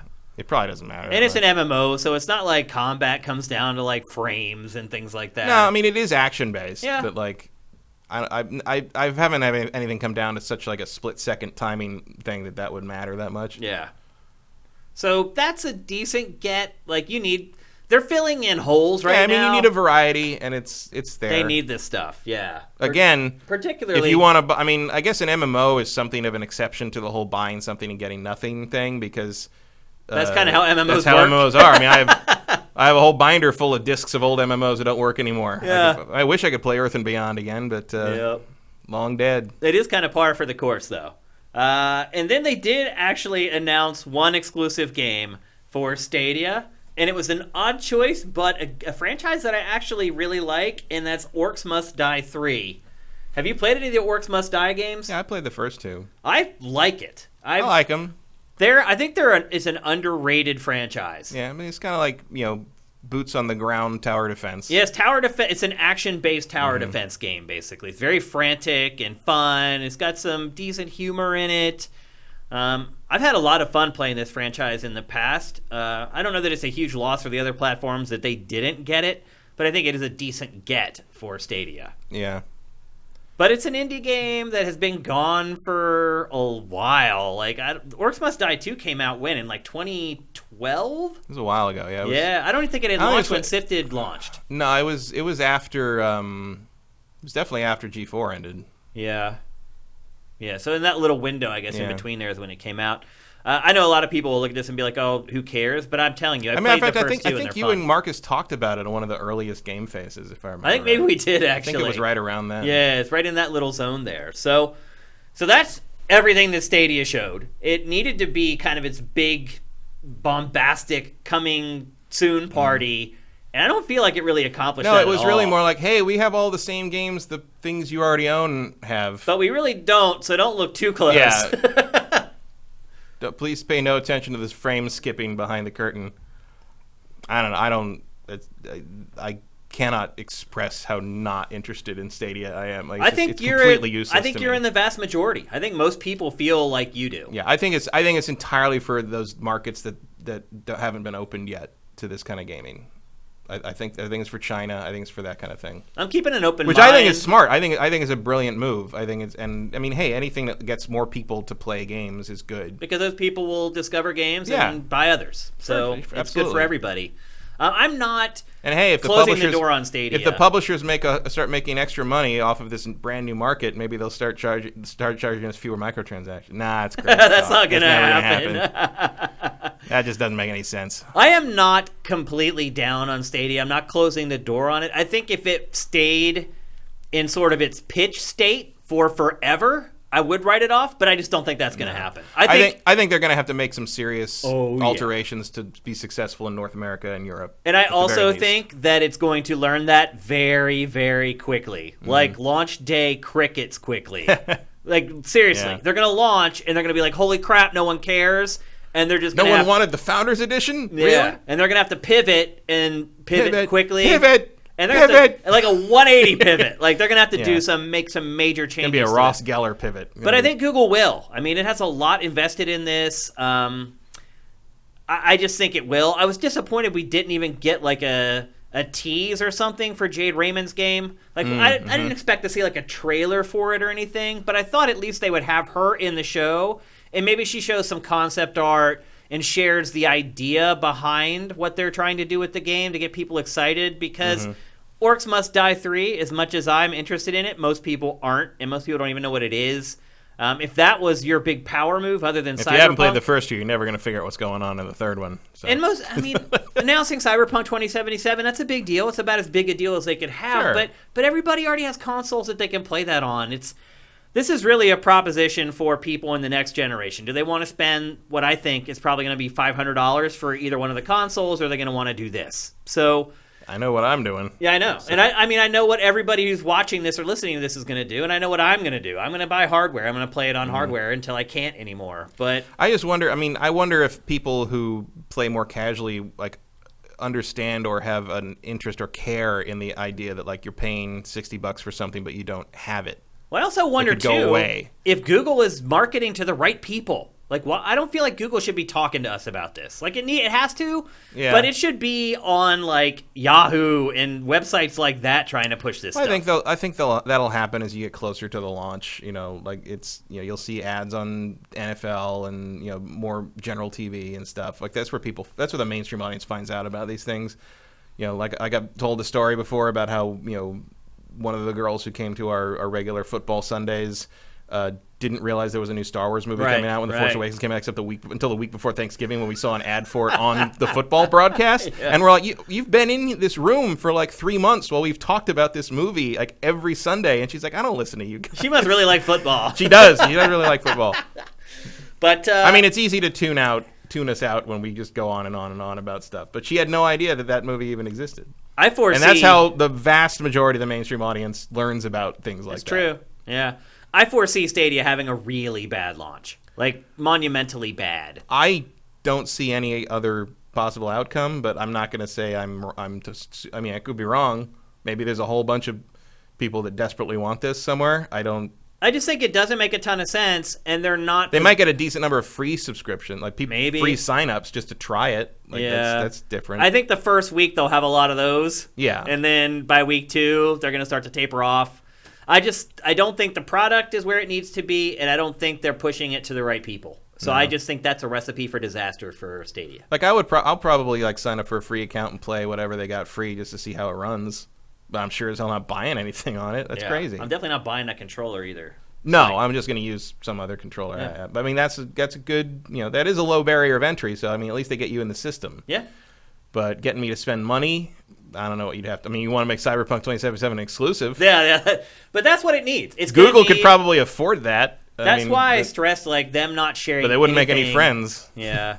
That's why I stressed them not sharing anything about Jade Raymond's game was probably a misstep. Because I do like what Jade Raymond makes. Like, typically, her game could get me in there. I mean, also because like it's different with her game in the sense that I'm not. I mean, that's my only way to play it. If I got to spend whatever money to play it, that's the only way I can play it. It's not like I'm, passing up a version of it that I could have installed locally. Like you don't have the option. If the only way I can play it is to do that. All right, you probably got me. I'm going to play it. I'm going to pay for that game, and I'm going to play it. So, but yeah, right now for me, the only ace they have in the hole at all is Jade Raymond. Yeah, I think over time, and I don't think that the mainstream audience is really aware. They don't even know who that she is. So they have no idea.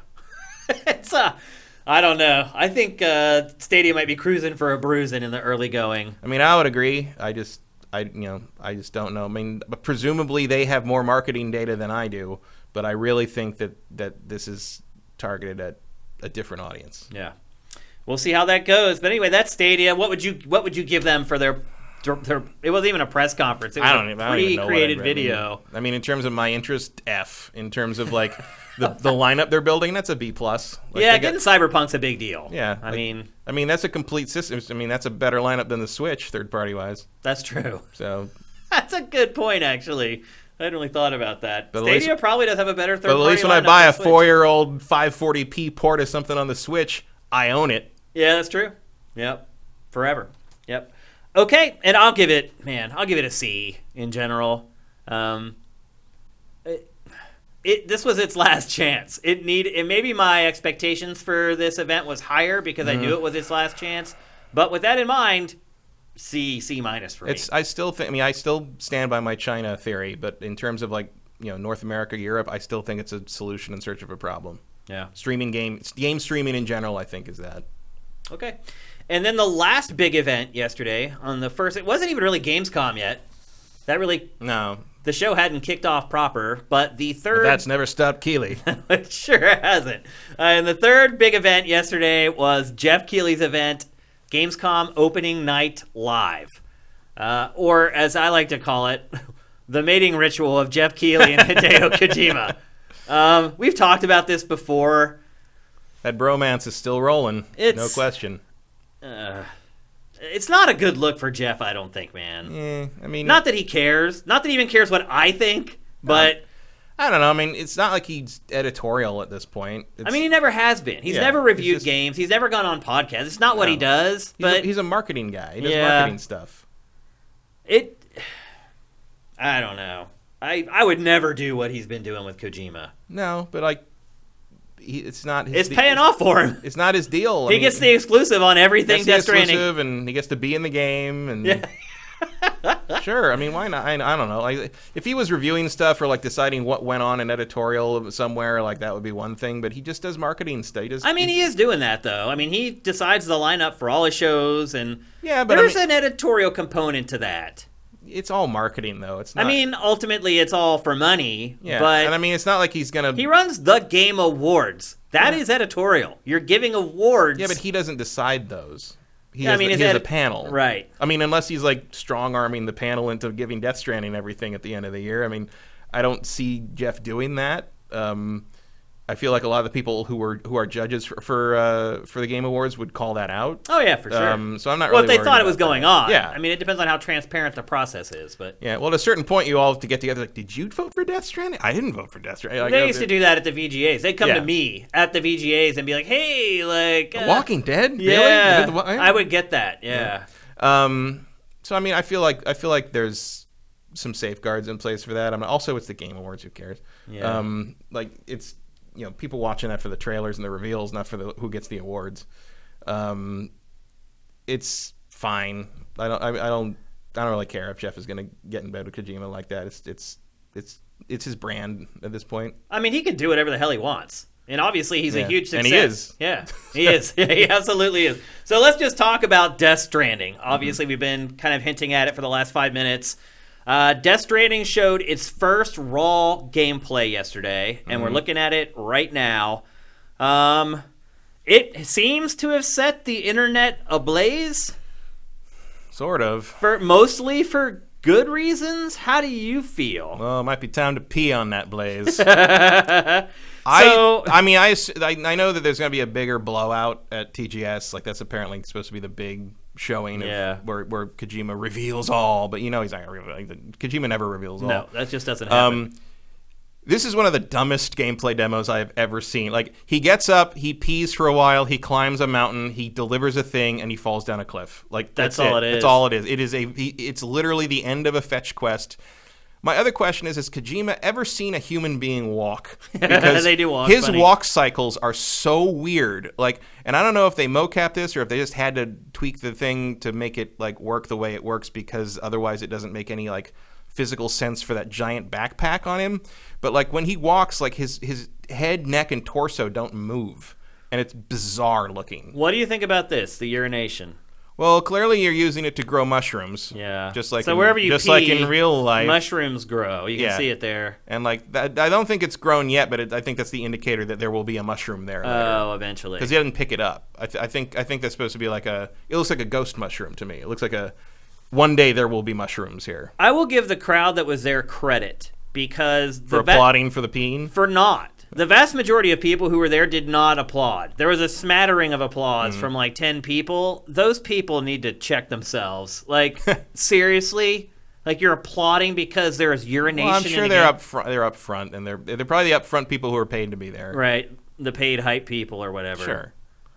I just think if this. It's funny though. I believe people are like, "Oh my god, genius!" I'm sure there's more to it than just this. This is just kind of a weird slice they picked. Yeah. But if this was anything other than Kojima, people would be like, "What the hell is this?" Yeah. It certainly wouldn't be getting walking the reception simulator. it is now.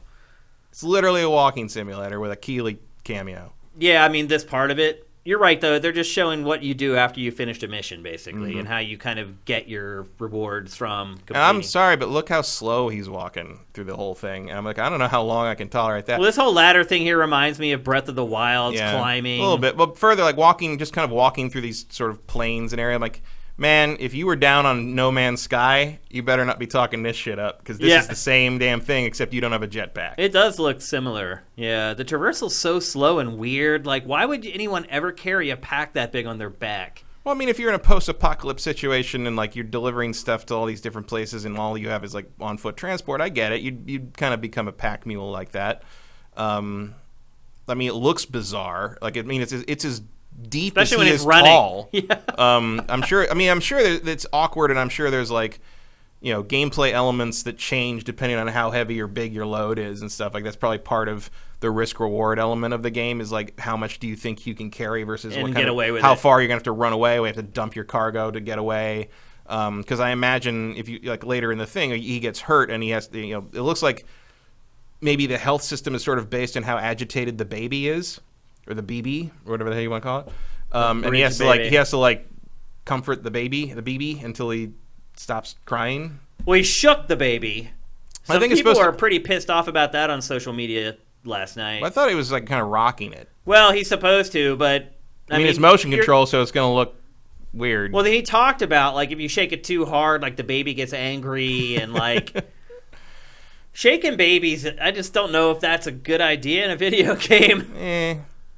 I mean, we've just spent 2 weeks talking about how video games don't influence your behavior in the real world. So if I'm not saying for that. It's just, shaking a baby can kill a baby. Yeah, well, falling off a cliff can kill a dude. Can kill I forgot his damn name. What, Norman, Jeff Keighley? Can kill a Norman Reedus. Joking. Falling off a cliff can kill a Norman Reedus. I knew who you were talking about. And of course, there's Keighley in the game. Talking about how he has a real connection with Norman Reedus. Yeah, there was some deeper undertones there, I think, with that. With someone else's voice. They didn't use Jeff's voice. I don't know. I mean, that could be as simple as Jeff isn't union. It's true, actually. It could be that simple. But who knows what it'll be at the end. I mean, if you can put Chobot in Mass Effect 3, you can put Jeff Keighley in Death Stranding. Yeah. Like, do you have a problem with Jeff being in the game? No. Editorially? Not really. Yeah. I mean, it's fine. It's like a little... I mean, I'm in Fable 2. Yeah. Oh, you are? Yeah. I won not my face, but I won an auction at the Penny Arcade Child's Play dinner to like be a character in Fable 2. So there's a monk in Fable 2 somewhere named Matt Kyle. Oh, really? Yeah, I've only seen him once. You saw him, though? Yeah, he's in there. And he doesn't look anything like you, though? No, I mean, nobody looks like anything. In that's a good point. But no, he's in there named after me.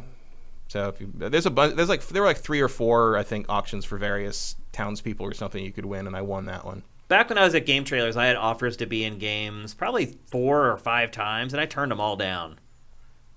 Because I just didn't think it was editorially airtight to be in a game. As long as I didn't review it, I didn't really think it was a I'm not judging anybody. I'm just saying what I did. Also, he doesn't review things, so... Right, yeah.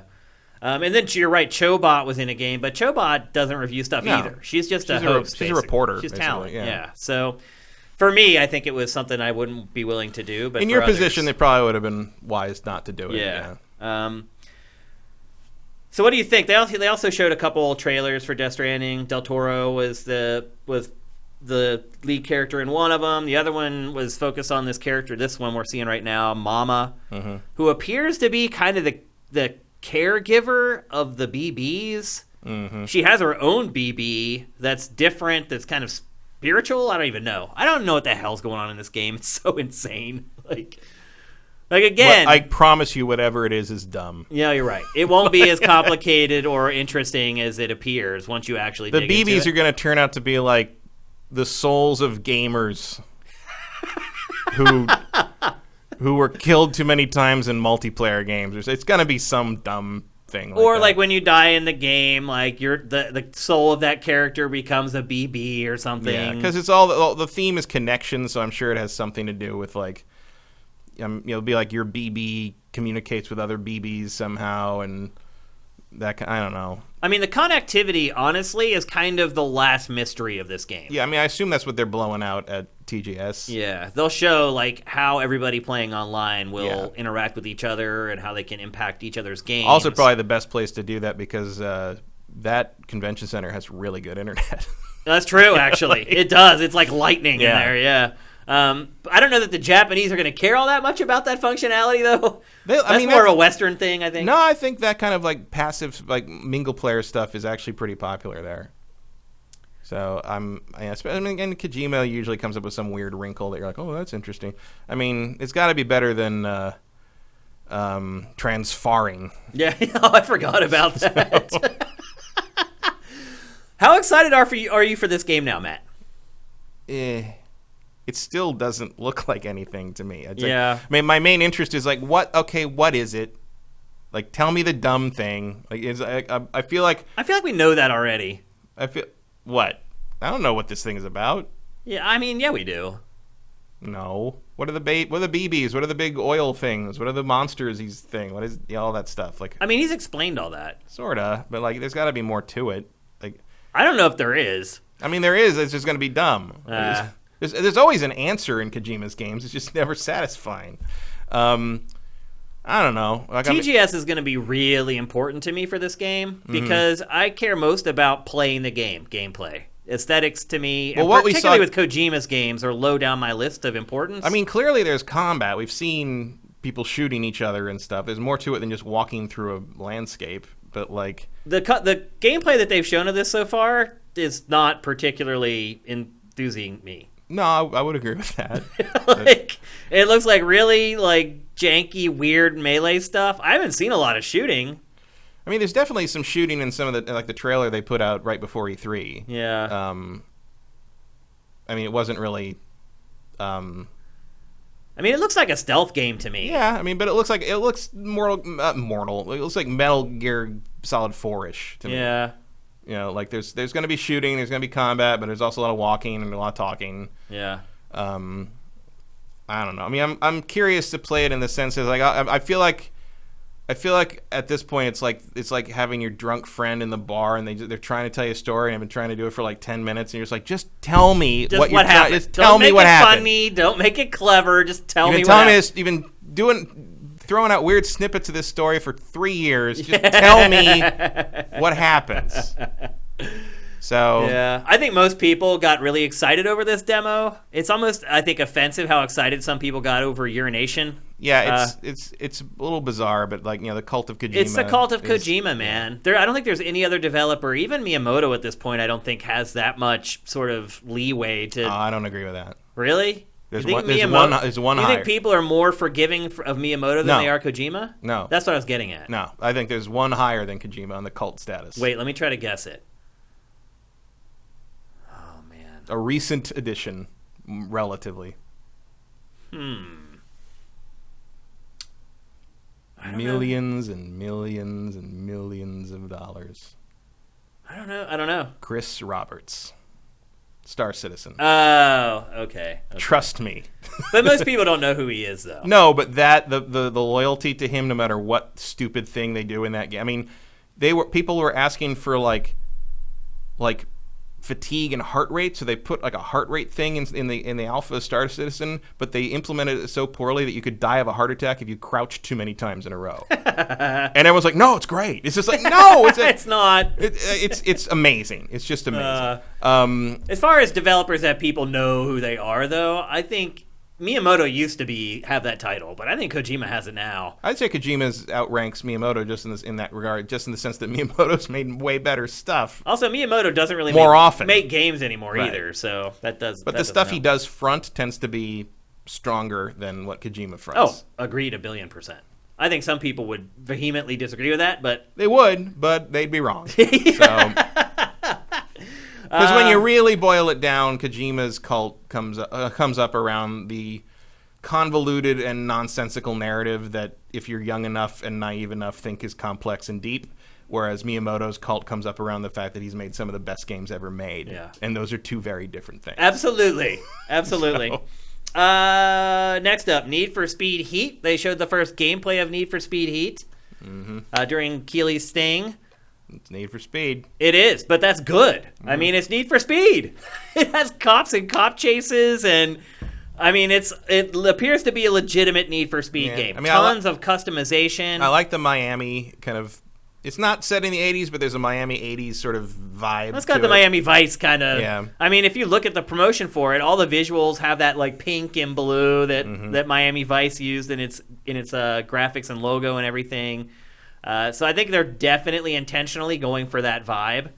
But it's a Need for Speed. There's cop chases again. There's crazy customization, which is, I know what a lot of people... There's Larry. Yeah. Which I know is what a lot of people liked, like Need for Speed Underground for, with all the Yeah. customization, how you could go into like the tie rods and like tweak the tie rods and get blue colored tie rods. I think that it's on the right track again, which we haven't been able to say for a while. Yeah, I mean, really, the last Need for Speed worth anything was Rivals. Yep. And that was what, 2012? Yeah. End of 2012. It always does this. They always go on these tangents where they're like, "We need to change it," and then the games suck. Yeah, and then they're like, "We're going back." It's almost like the WWE games. It's just like, Yeah. just iterate. Yeah, Just you take really what you don't- did and make it better this time. Like, if they just stuck to one, I mean, at least they finally gave it to one company for a period of time. Ghost Games. But like, if you just let them make the same, not the same game over and over, but you know what I mean. Like, just we got this right, we didn't get this right, but instead of like shifting completely to how the presentation should be totally different, it's like just make it better. That's Just why Forza Horizon is Forza so good. Horizon does. Yeah, I mean, obviously Forza Horizon, I think, nailed it coming out of the gate better than the first Ghost games, Need for Speed, but like you could be like Forza Horizon 2 level at this point with this series if you had stuck with it and stopped trying to reinvent the wheel.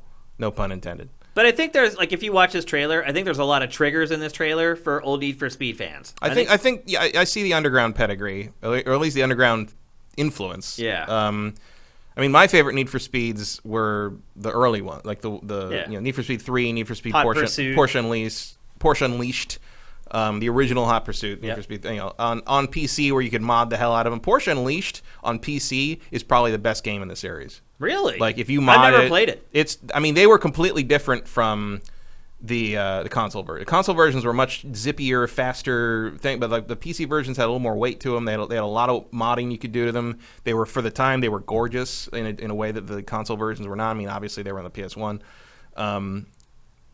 They were great, and like you could mod Porsche Unleashed to have all the same tracks and everything as 3, the previous game.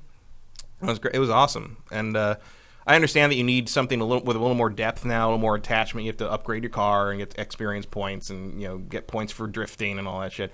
But like, I really did enjoy the old, just like go on a track, race the track, outrun the cops, go to the next track. Yeah. Like, kind of, the tracks were imaginative and looked cool, and they were fantasy. Like, some were fantasy based, and I dug that. I'd love to see. I mean, as much as I like the Miami setting here, I would not mind seeing Need for Speed going back to that, or in flip side, taking a page from the Horizon DLC with the Hot Wheels thing and the Lego thing, just kind of going a little nuts with it. Daylight racing.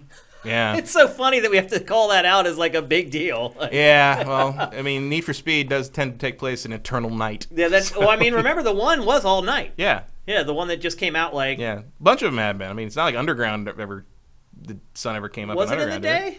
I don't think the first one was. Maybe 2 was. I thought there was daytime races in that. I don't know.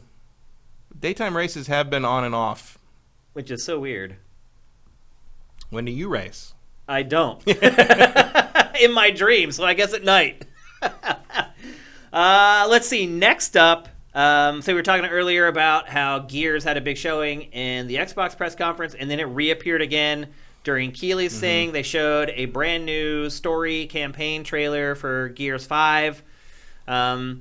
It's really short. It's like 45, 50 seconds long. But there sure is a big monster in it.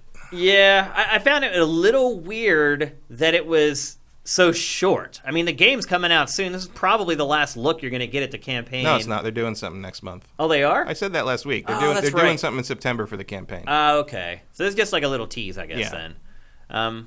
Game looks great visually, and yeah. I mean, so did 4. Facial animation, 4 all was that gorgeous. stuff looks awesome. You saw 4 on one of that like crazy, like 8K, $100,000 TV they had in the Microsoft booth. It was insane. It was like watching a painting movie. It looked like a different game. Yeah, honestly. So the good stuff's buried under there somewhere, which bodes well for bringing this forward for Scarlet or whatever. I think this one will upgrade nicely. It's going to be a shiner, it's going to be a showpiece, I think, because a lot of the games are going to create for these consoles first. There's going to be a learning curve, but as you said, like at E3 last year, you and I looked at the last Gears, which was like Max. 3 or 4 years old, running on Max, and it was like mind blowing how good it looked in 4K. So, I would say I'm a little more excited for Gears after Gamescom. I'm definitely more excited for Horde mode than I was before. The campaign I don't know. I don't know yet. The last Gears campaign was good, but not great. Yeah. And I felt like it dragged a little bit towards the end. I kind of started losing interest a little bit because I know a lot of people love the story in these games. I'm not really one of them. Like, I care still. I care about that group of people and the whole plot around all the other games, but not really on, like, a really deep level. Like, when a character dies in Gears, I don't get weepy or upset. Yeah, I mean, I admit when Dom found his wife... yeah, that was a good scene. I thought that was funny.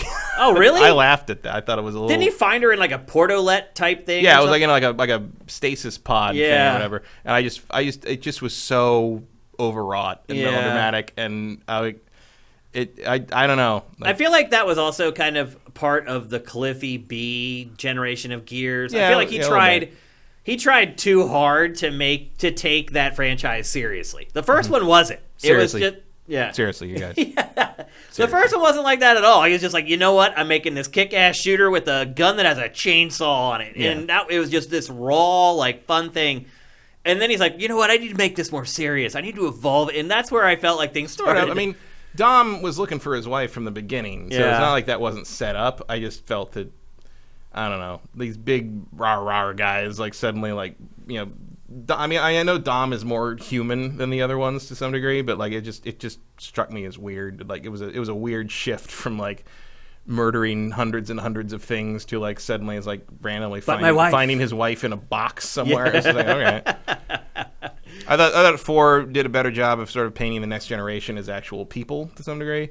And I do think the exploration of like why is the Locust Queen in her head? Is she destined to be the new one? Like how do Locust Queens arise? You know, like kind of that was sort of a question in the original trilogy. It was like, why are the Locusts led by this what looks like some kind of like a mutated human who narrates the whole thing? Right. I mean, there's certainly room to explore there, and hopefully they do. I'm hoping, and I'm sure they will, because Rod Ferguson is running it, and he knows better than to do what so many other games fall into that trap of just doing Act 1s over and over again for their stories. This already looks like clearly they're moving this forward beyond what they established in 4. So as long as you move it forward and don't just keep, we told you this story to set this up for the next game. Like, tell a complete story. You can throw that cliffhanger on there if you want to, because clearly there's going to be another Gears to finish this out. There'll be a lot more Gears. But, like, make me feel like I got a full story, and I feel like we've come to some kind of conclusion of an arc somehow for Kate at the end of this, and I'll be happy with it. Yep. That whole trailer is focused on Kate. Yeah. Which is weird, because the first time they showed Gears 5, they made it seem like there were 4 characters that were all going to have kind of equal play. Mm-hmm. But since then, it's all kind of been about Kate. Yeah, I mean, Gears 4, the way it kind of evolves, like Kate becomes the focus of it, and it makes sense that Kate's the focal character for this game because she's, everything hinges on her. She's sort of the Rey of this trilogy, because you have to, is she going to go good or bad? Is she going to be, will she save the galaxy or destroy it? Right, kind of thing. Pretty much. Yeah. Next up. Predator Hunting Grounds, PlayStation exclusive, asymmetrical multiplayer shooter set in the Predator universe. Got the first look at gameplay for that.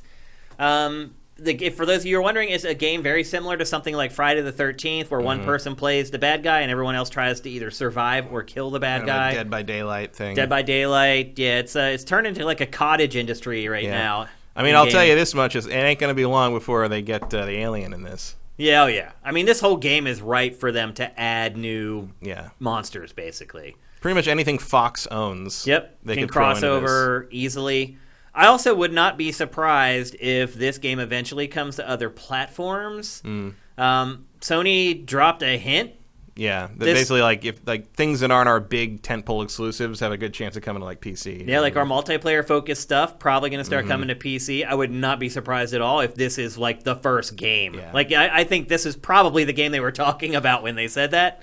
It just makes too much sense. And you really need, for a game like this to be successful, you need a big audience, because it's probably going to live on microtransactions and DLC and things like that. So you need as many people as possible contributing that $1.25, $2.50. It has to all add up, but you need a lot of people for it to add up. Are you interested in playing this game? Yeah, a little bit. I mean, these compared to like all the others, like Friday the 13th and Evolve, where would you place it in the pantheon? I mean, I didn't like those all that much. I didn't either. I mean, this is more interesting because the Predator is such an agile creature. Like, one of my things with like the other games is like the kill. Everything's so slow and clunky and Friday methodical. the 13th is just. I mean, even Dead by Daylight is just like, Yeah. I mean, my concern is like at least this looks like the combat is interesting. Like, whereas like so much of like Dead by Daylight is just sort of sneaking around and like fixing the generators and stuff, and like this looks more like an active participant thing.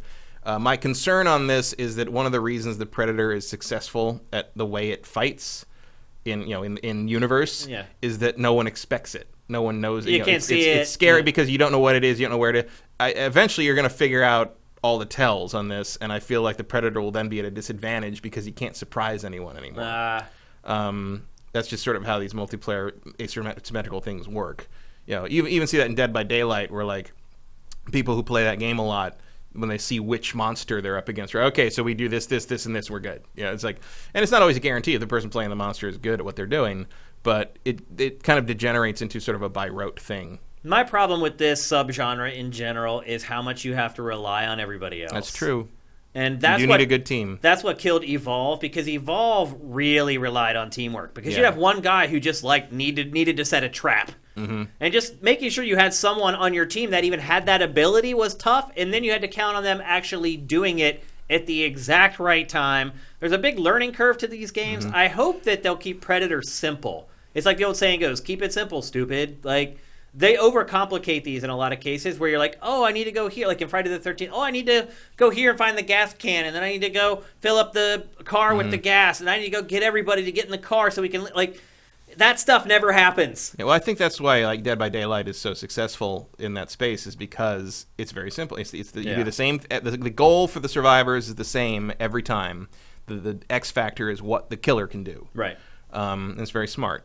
And you also, I think it's important that you get ownership over your various characters. I admit I'm not a Dead by Daylight fan, but I admit you caught my eye by putting Stranger Things in it. Not because I'm a huge Stranger Things fan, but because letting me play as Steve. Like, I do like Steve a lot. Yeah. Like, you might get me back in to play some Steve. Do you think this game's going to be free? I don't know. I don't think so. I feel like this. I don't think they've said yet. Maybe someone in chat knows for sure. I have a feeling even if it costs anything at first, my guess is like $10. And then probably within a year, it goes free to play. Mm-hmm. I mean, it feels like a good free game in that sense. I mean, I also wouldn't surprise me if it was free and you had like a $7 like starter pack thing, right? Where you get like a bunch of cosmetics. They gave you stuff that was so useful, or like things people wanted that like everyone buys it, kind of thing.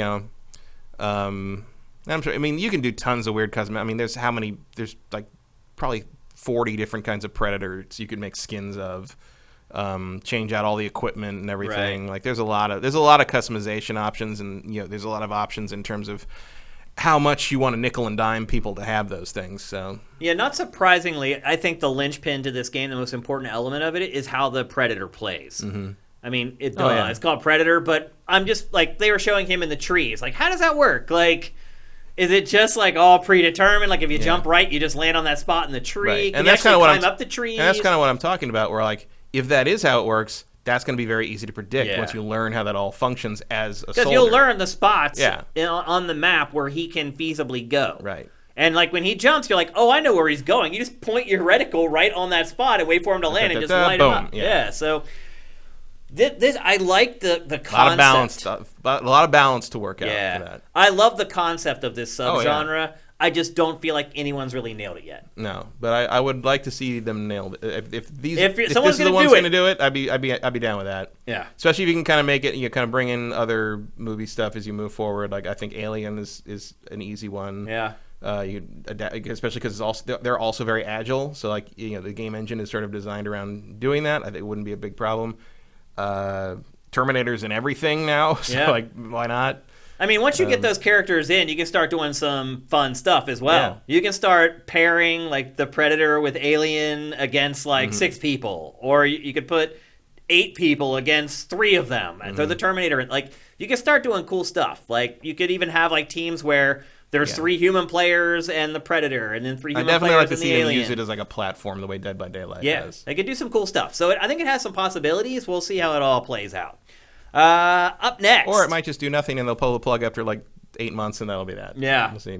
Or however long. I mean, the license is probably for 2 years. Yeah. So.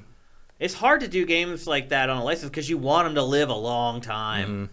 It's like, it's almost a detriment to have a license. You know, Friday the 13th had all kinds of problems with like the license holder. I mean, Friday the 13th licensing has been a mess for forever. It has, Same with like, it's similar to what happened with Godzilla, which is like why that Criterion Godzilla box set is mind-blowing that it's happening, because so many of those movies have weird distribution quirks, or like, because they've always tried to squeeze every last penny out of them. Well, they're like, okay, we have this deal with this studio, right? But can we tweak something and also make some money from this other? And they do it. And then the people that like distributed that for 30 years ago want a piece of that. And it's like, it starts to get really messy and really complicated. So Predator and everything should be under the same one roof. Disney now, I guess. Yeah, so Disney owns everything now. Disney owns Fox and all that stuff now. So. Yeah. We'll see. Yeah, we'll see. I have high hopes for it. Yeah. Next up, Call of Duty Modern Warfare. We thought we were going to get like the first publicly consumable campaign gameplay at Gamescom. We could still. It's not over. But what was shown during Keeley's show was not that. It was an alpha that's coming to PlayStation 4 this weekend.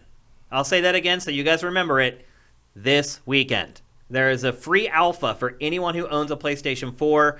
It is the gun game mode with, I think, 4 or 5 different maps. This is a 2-on-2 mode. And again, free all weekend on PS4, as long as you have a PSN subscription. Do you think this was the right thing to focus on at Gamescom? You said earlier multiplayer stuff does well there because a lot of people were playing multiplayer on the show floor. I get that. But I don't know. I mean, you're looking to make it. This game also is coming out pretty soon. Was it November? Yeah, or no, October 26th, I think it is. So you got 2 months left. That's enough time to show the campaign at some point. Yeah. Maybe they're at a point after seeing some of the journalists' response to the campaign where they're just like, you know what? Maybe we just don't show much of it at all. I think it's more of a multiplayer-focused event, and like I'm sure. I mean, it's a multiplayer-focused IP now. Yeah, but I'm sure they'll do some kind of closer to launch thing where they show off the There's too much notoriety around kind of the intensity of the campaign at this point. You got to show something.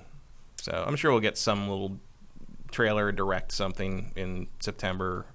Something like that. And just a quick synopsis of Gun Game. Gun Game, you get a different gun every time you get a kill. So you don't use the same gun or loadout throughout the entire match. As soon as you get a kill, you get a new gun. And you have to master that gun and try to get a kill with it, and then you get a new gun. It was, after the multiplayer previews that came out, this was the mode that the press was talking about. If you read any of the previews, all of them were like, but my favorite mode was Gun Game. Like, so I have a feeling that Infinity Ward or Activision just is like, this is what the press likes. This is what we're going to roll with. And so I'm excited. I'm going to play it this weekend. Are you going to give it a go? Probably not. No? It depends. It's different. I mean, it's 2-on-2 with rotating loadout. So it might be something that you maybe give a try and maybe you'll like it more than you think. If I have the time. Yeah. It's one of those things. The weekend is not a great time for sitting down and playing stuff right now. Yeah. A lot of things to do. Gotcha. I will be playing. I'm Dinfire on PSN, so if any of you guys want to add me and want to play a bit this weekend. If I do play it, I would probably play it on Xbox. So. Yeah, you can't, though. It's only PS4. Oh, it's only PS4? Yeah, well, this is... Well, then that means I'm going to have to delete something. Oh. So now you're really... No, it's definitely not happening. Yes, PS4 only, folks. It's not happening on Xbox. But I am Dinfire on PSN. Any of you guys can add me as your friend on PSN. I will accept it until my list is full. I think it's close right now. But I will be playing this weekend if you want to play with me. Is there still a limit on that on PSN? Maybe not. Maybe they lifted that at a certain point. Or now it's like 1,000. I think it's more than you would ever. Yeah, so I should be good. So add me as a friend. I will accept it from any of you guys. And I will mostly be playing on Saturday afternoon and early evening. Saturday early, I have today's high score back here. And then Sunday, I have a fantasy football draft that'll be taking up a good portion of the day. So most of my time will be playing Saturday late afternoon and early evening. Add me, and we'll get together and we'll play some gun game together. Next up, Little Nightmares 2. This game is published by Bandai Namco, but it's an indie game. So this is one of those games. The first one was one of those games where, hey, we're a big publisher, but we want to have a little bit of an indie presence. And this is what came out of it. It ended up becoming, like, I wouldn't say a smash hit, but as far as like smaller indie games go, it was a smashing success at the very least. Have you played Little Nightmares, the first one? No. So it's like a stealth horror game where you're trying to avoid being eaten by cannibals. All right. And it's scary. The art that they use in this game is kind of ugly. Well, you can see right there, that woman. And typically in games where the art looks like that, I'd just be like, oh, that's just bad art, and I don't like it. But in this franchise, for whatever reason, it works. It makes you scared of the cannibals, and it makes you afraid of them, so you don't want to interact with them. It is probably one of the bigger under-the-radar hits of this generation, Yeah, I would argue. I was aware of it. I just never got to it. I did like the look. Yeah, you can get that game, the base one, the first one now, for like $5 or whatever, if you want to give it a whirl. But the sequel's coming. It's coming to pretty much all platforms. Looked a little Tim Burton-y. Yeah, I mean, it does. Yeah, for sure. And I would say that I don't always like Tim Burton art either, to be perfectly honest. No, Tim Burton art is sort of the same thing over and over again, but it seems like it works here. Or the kind of what they're taking from it. Where I mean, there's no striped snakes. That's the thing. Like, well, the characters are ugly, and therefore it makes you fearful of them. And that's kind of the objective of this game: is that you're supposed to be scared and on edge. But that's a smaller game. What else? Biggest disappointment, I think, was Sega's AAA game. So we thought maybe it might be a shooter from the Aliens team. Nope. Yeah, but once that teaser went up, it was obvious what it was. Yeah, so it's a game called Humankind. It's basically a 4X strategy game where you can build your own Civ, which it gives it a little bit of a unique twist. You're not kind of pigeonholed into now you're playing as Denmark, now you're playing as this country. Like, you kind of craft your own civilization as you play this game. But ultimately, it is a Civ clone. The last Civ came out, what has it been, about 18 months now? 6? Yeah. I don't remember when that came out, really. It's long enough that people are ready for another one at this point. This appears to be a good facsimile. I will say this. I feel like Sega was guilty of a little bit of bait and switch here on this. I mean, this isn't really a AAA game. 4X strategy games, no matter how good they are not AAA games. No, I mean, Civilization is. You think? Yeah, but like that's like right on the edge. Yeah, like, it's about as far as I'd go. I feel like it was kind of a little shifty on Sega to say, we got this big AAA game coming. Here's a 4X strategy game. Well, I mean, if they're talking about budget and production value, like, I can see that, but like, it's not a thing that you're gonna. Are you gonna put an ad for this on TV on the NFL games? No. See, that's my point. That's what I'm saying. Like, to me, that's what a AAA game is. Is it gonna get national television commercials? No, it's not. Even Sega is not going to advertise this during NFL football games. It's just not happening. That's and a I love big 4X. mammoth. It is, yeah. And I love 4X games. Don't get me wrong. I'm not saying that this game isn't going to be amazing and it may not get there's no way it gets a perfect 10. That's not what I'm saying. What I'm saying is those games typically get big budgets. They generate a lot of interest on their own. This is not really. I mean, it's a AAA 4X game. There you go. In the realm of that genre. Yeah. The production value is clearly top notch. But look, Sega got me. Hook, line, and sinker. I thought it was going to be something big, and it ended up not. That's okay. They gave me what I wanted elsewhere. So. What was that? Yakuza. Oh, yeah. We haven't got to that yet, but we'll get there eventually. What else? The Witcher 3 was shown for the first time running on Switch. Did you get to look at this? No. Ooh. Let's see. This trailer isn't too bad. Ooh, that's soft. Yeah, the trailer doesn't look that bad, but also concurrently with this, they put up a developer doc that had raw gameplay in it, and ooh, yeah. I mean, you're kind of running. This looks like it's running kind of like on like low medium settings. Yeah. Whatever.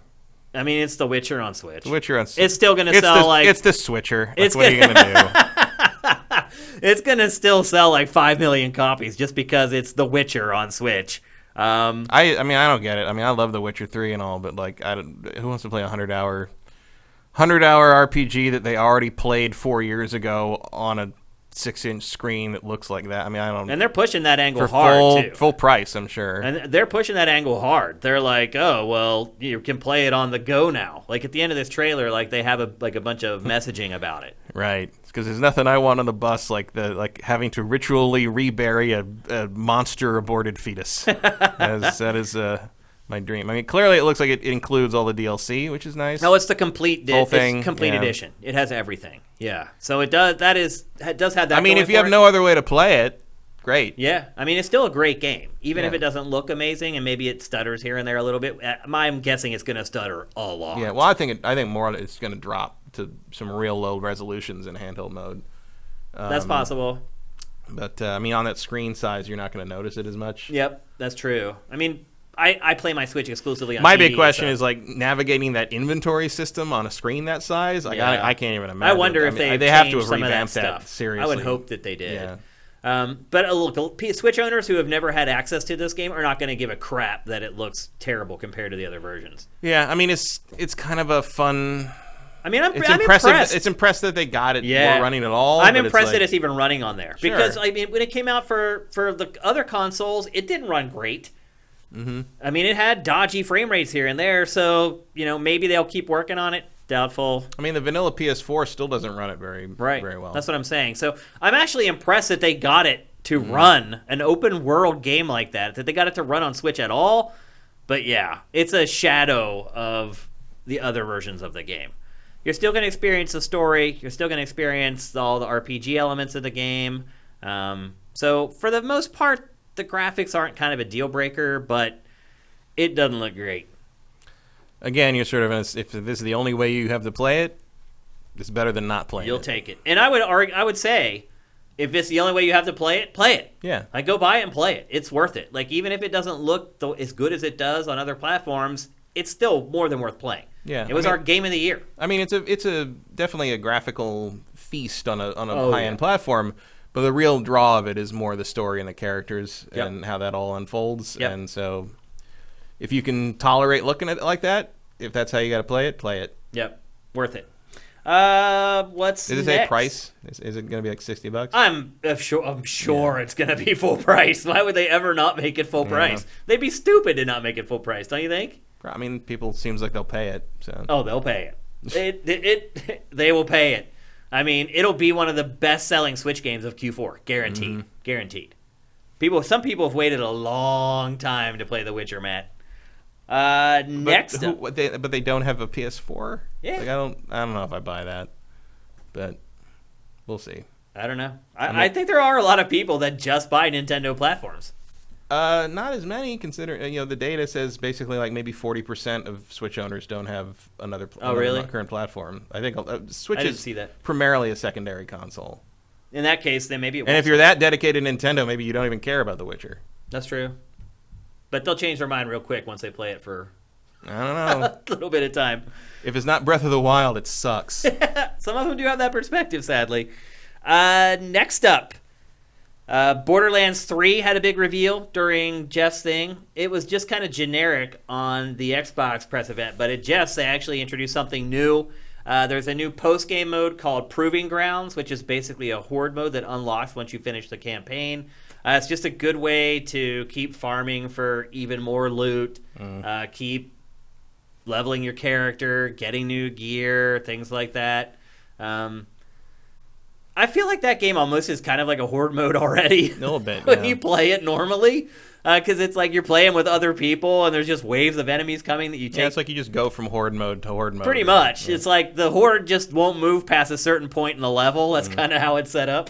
So it makes sense. But I don't know that I want to... Well, I don't know.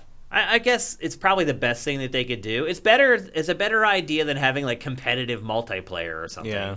And it's at least something more than just having you play through it again. Again and again and again. I'm sure you'll do that too, but... And I'm sure like a lot of the DLC is going to be focused on that, especially, 6 months after the game's been out and everyone's kind of finished the campaign and in some cases multiple times. That'll be something for people to go back to. So I think it'll be supported pretty heavily with DLC and cosmetics and things like that, and they'll make a ton of money off of it. But you're right. It's just good to have something else to do once you finish the campaign instead of just going back and playing the same stages. And also, I mean, the DLC for Borderlands has traditionally been very story-driven. Like, you know, the expansions for the other two were legit. Like, they were real meaty, like extra little mini campaigns, and this is a good thing to kind of keep you entertained until those start to come out for this. I mean, I would argue in general that 2K is pretty good about post-launch support. Yeah. I mean, I think people hate 2K for the way it handles the NBA 2K franchise, and rightfully so. But everywhere else, it's been pretty good. I mean, look at, like, Red Dead. Like, Red Dead just gave you Red Dead Online, and they've just been improving it and haven't really charged people money for stuff. So well, it depends how successful the game is. I'm sure this will be more successful than Colonial Marines was. Oh, absolutely. Which did not get tremendous post-launch support, but I don't think anyone wanted post-launch support for that game. Well, it turned out you only had to change that one thing in the INI file, and it fixed the AI. That's right. So. It's crazy. And then one of the big reveals for opening night live was Disintegration, which is this is also a 2K. Which is the best Cure album ever. Boys Don't Cry, I think, is the best Cure album ever. But I like Pornography more than Disintegration too. But anyway, it's a new game from a former Halo developer, and it's not like. He wasn't like the creative director on Halo or anything like that. He is like one of the mid-range developers who worked on it. And it's a sci-fi first-person shooter that looks like a cross between Halo and Destiny. Have you checked this out yet? No. Except you have a mech. I see the Destiny vibe. Just wait. Except you have a mech. You have like you have these ships and robots that you pilot while you play. So it does have a little bit of a unique twist on it.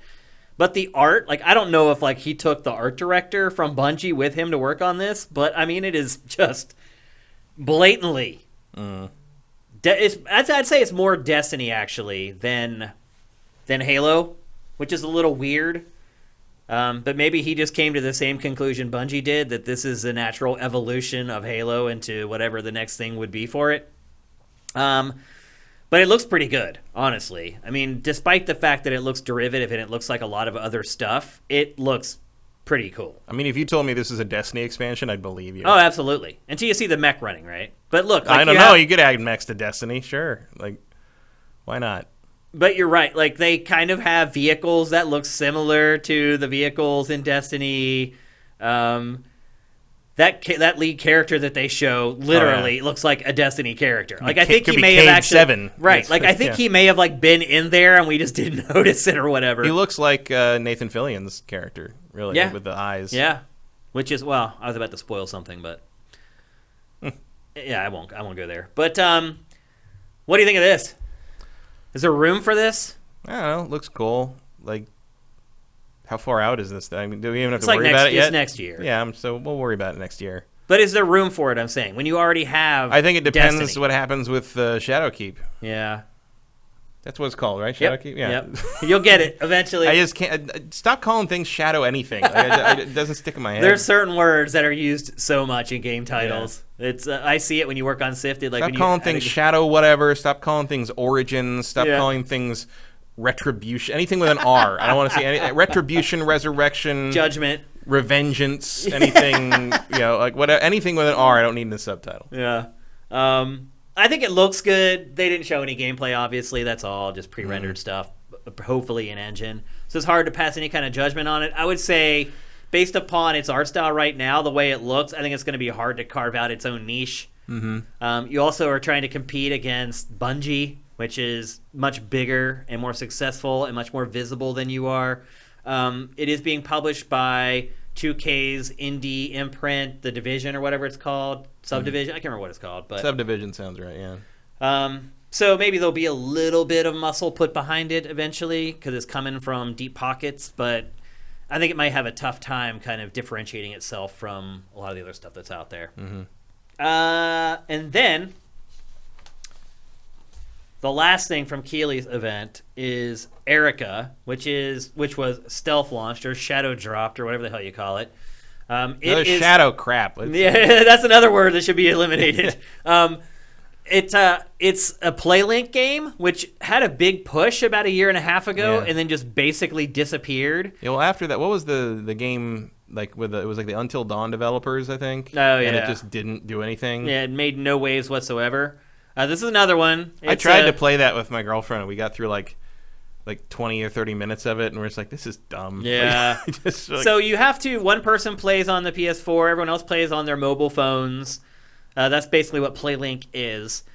And it's an interactive thriller. It's an FMV-driven, choose-your-own-adventure thriller, basically. It's interesting how the live-action FMV is coming back. It is.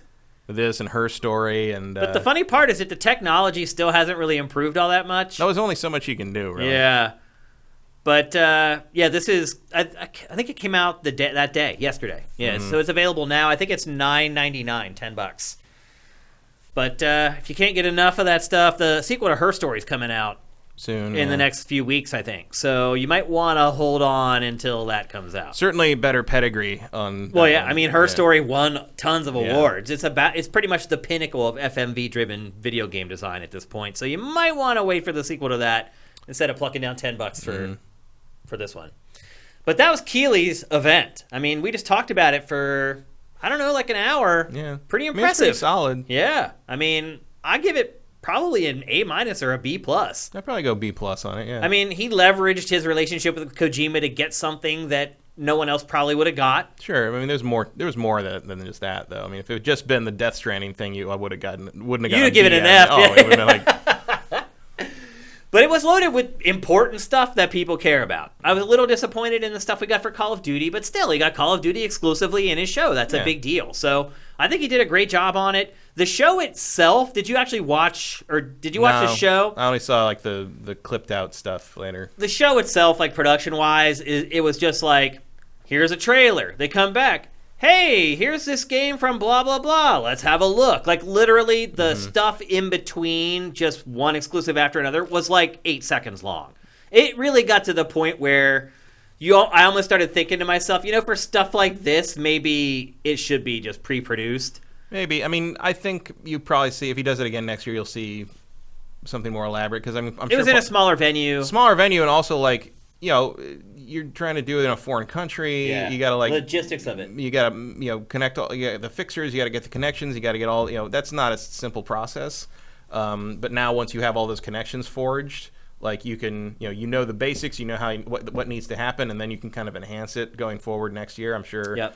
Next year the production value will be bigger, and they'll have that all in place. There'll be a shorthand in place for kind of the basics, and they can play around a little bit more. Yeah, but for a first time, I thought it was great. It worked pretty well. It did get to a point where you're coming back to him for such short periods of time. It was almost like, okay, they did have people on stage though. Don't get me wrong. Yeah. People did come out to represent their games at points.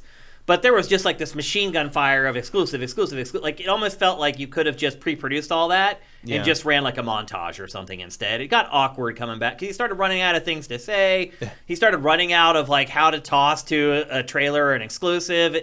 But you're right. For the first time in a foreign land, they did an amazing job. It turned out really, really good. So kudos to Keighley for him kind of taking that formula and taking it overseas and managing to pull it off and do a good job and load it up with great content.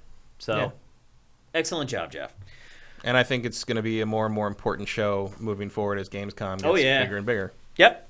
Now we're going to just start picking up the scraps of Gamescom here a little bit. Nintendo hasn't really done much yet, but we don't really expect Nintendo to do a lot until the show proper kicks off. It'll be doing its Treehouse streams this week, I believe, from Gamescom. It did it last year. I'm assuming it'll do it this year. It did drop a trailer today, early this morning. It dropped a trailer for Pokemon Sword and Shield that is basically just a tour of the towns in the game.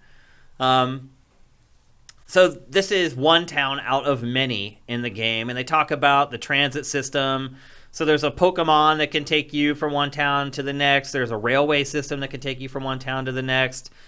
They show off some of the buildings that are going to be in most of the towns, if not all. There's the person who studies Pokemon. There's a store where you can buy cosmetics.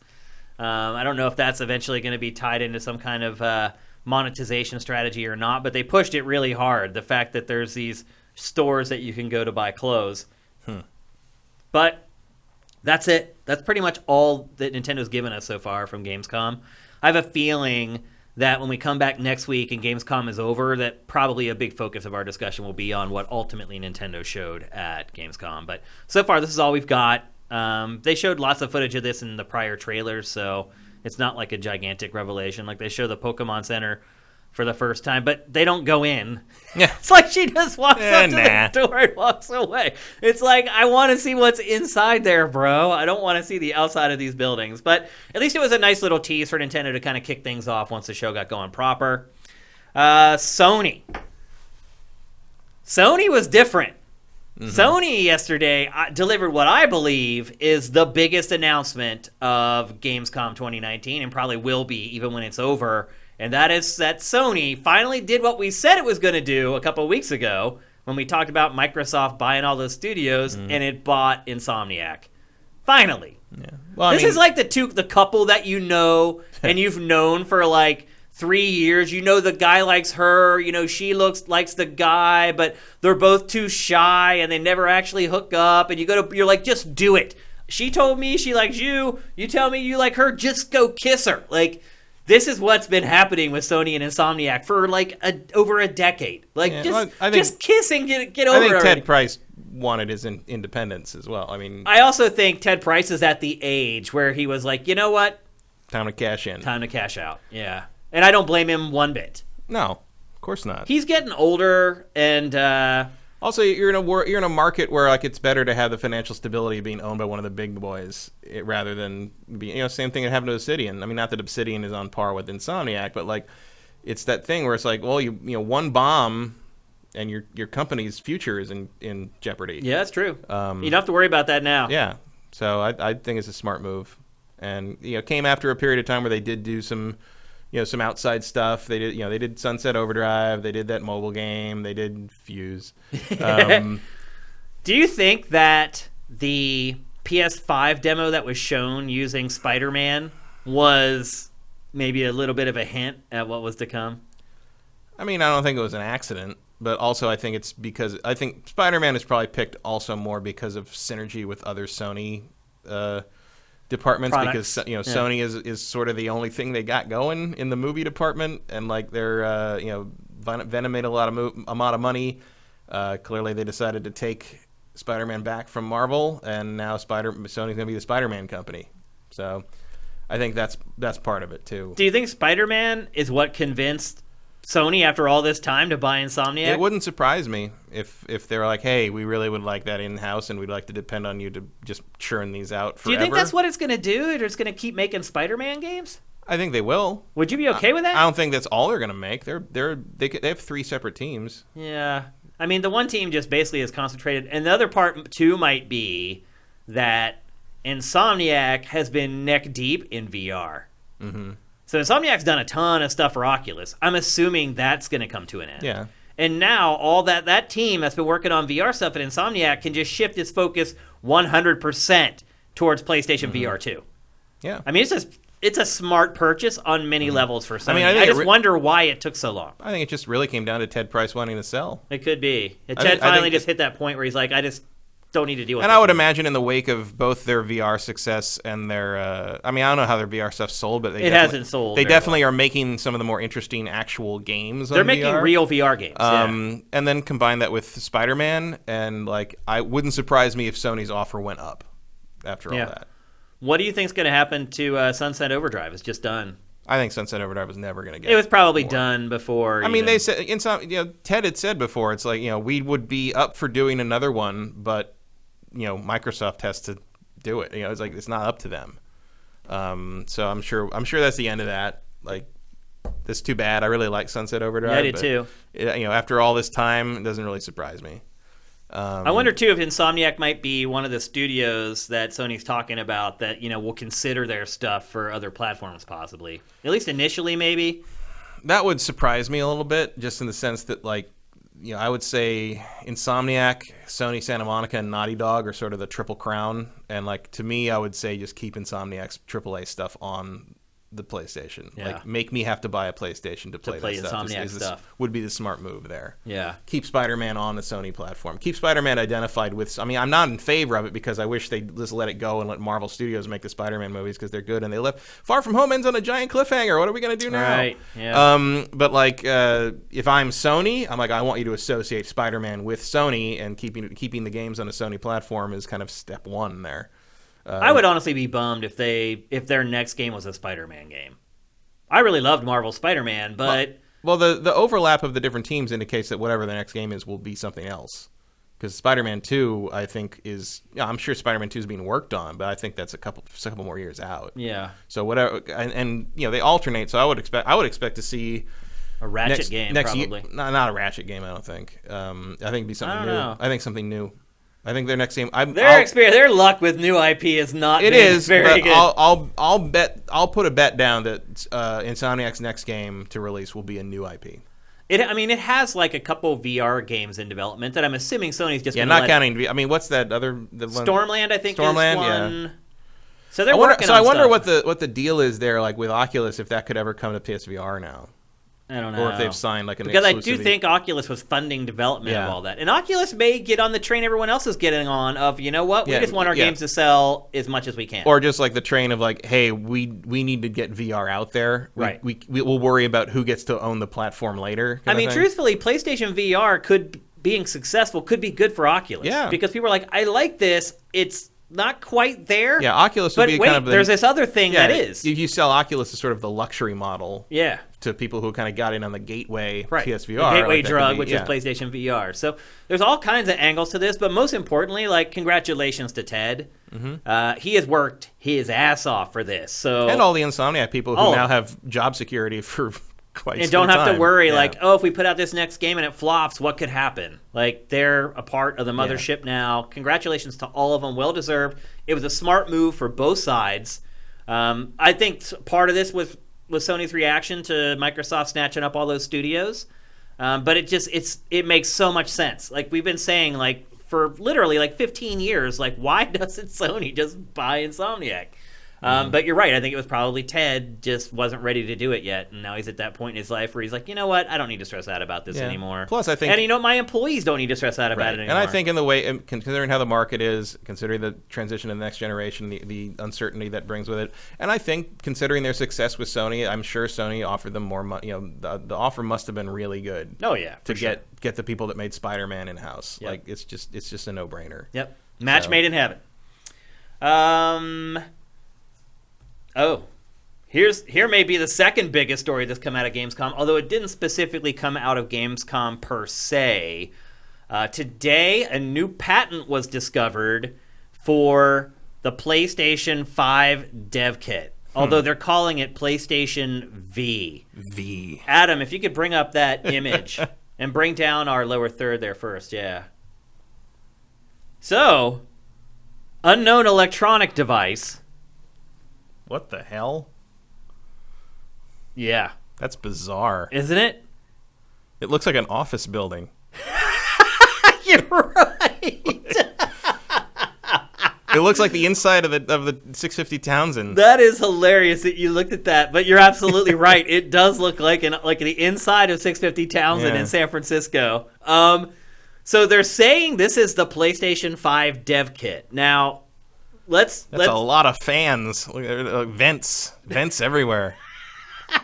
Now, keep in mind, not all dev kits end up looking like the console that they're made for. Most of them don't, especially the first iterations. I don't know, though. I think it's probably 50-50. I mean, the Xbox ones were mostly just PCs, mostly just boxes. This, I don't know what the hell the shape of this is for, but I mean, it is shaped like a V, so maybe that's what they're after. Oh, I didn't even pick up on that, man. You're knocking it out of the park on this image, man. Holy crap. You're right. It's shaped in a V. What are the chances that the PlayStation 5 or V, whatever they end up calling it, looks anything close to this? Doesn't it kind of look like you could put like a VR headset on top of it? Like it would kind of rest. It does. On it? Yeah. Like as a unit? It does. I mean, most dev kits are literally just PCs. Yeah. But eventually they do put out kind of factor-formed And that is a lot of USB plugs. Like the GameCube dev kit eventually just was a GameCube. Yeah, just a different color. Brown. Yeah. It was a brown GameCube. And then there was also the debugs were like aquamarine green. Yeah. So whereas the Xbox dev kits, Xbox 360 dev kits were just Xbox 360s. They're Xbox 360s. Yep. So that's what I'm saying. Like there are some that actually do end up looking like that. Mm-hmm. It's weird to me that they would bother making a dev kit that looks so distinctive. Yeah. If it didn't, or at least if it wasn't inspired by the product that it's going to support. I mean, the front is ugly. That's dev kit 101 right there. Yeah. You got like a disk drive and all these stupid like jumper. That's almost all dev kits have that stuff. The rest of the form factor, they're like, what are those things on the top? On the towards sides? the front. Oh, See wait, them? you mean the little slot things? Yeah, what is that? That's what I keep looking at for like a headset thing. Right. Like it looks like something that you would either rest them on or plug something in or like a charge sort of thing. Or some kind of a magnetic something or other. Oh, you wouldn't want magnets near hardware like that. But see, also then look on the side right next to it. There's like a little shelf there that something could rest on. Yeah. Like to me, you just don't do this stuff just for a dev kit. Mm-hmm. I mean, there's a lot of engineering involved there with like this form factor. But if that's what the PlayStation 5 looks like, oh Lord. Oh Lord. Oh Lord, it's coming. I just don't think that it is. I just don't see any manufacturer making a console that looks like that. No, I mean the number of vents on that thing makes me think that like it's probably because you need extra cooling because the dev kits have more power and I don't know. I mean the front of that, just like the indented face is like feels ancient. Oh, it's like a dust nightmare. Yeah. Also, like there a lot of evidence points towards this being similar to what PlayStation 5 may look like. I just don't think it's the case. I could never see Sony manufacturing something that looks like that for public consumption. Yeah, Sony's so like form factor driven with these things. It would be unusual for them to go that far off that far afield with it. But I mean, it is shaped like a V. That's all I can say. It's shaped like a V. It is. It absolutely is. That would be insane if that's what the PlayStation 5 even vaguely looks like. Mm-hmm. And I hope it doesn't look that way because, dude, keeping the dust out of that's going to be you need to get like 2 air cans. Like it's just bad design. Mm-hmm. For 2019, like I just don't see anyone making that. So maybe it's an early prototype idea. Although I don't know, like every year the backs of the Priuses get weirder and uglier. You're so maybe that's just what things look like now. I don't know. That's a good point. But I don't know. It's one of those things where I'm like, I look at it and I'm just like, that can't be it. But at the same time, like, it could be it. Well, like, I remember when I first saw the GameCube, I didn't think it was real. Seriously. Yeah. I was like, no way. Like, no one's going to make a cube. Because remember, Matt Casamassina broke it as Star Cube first. Right. He had only gotten like half the story or whatever. And then people started making mock-ups that were literally stars. Like the console was a star.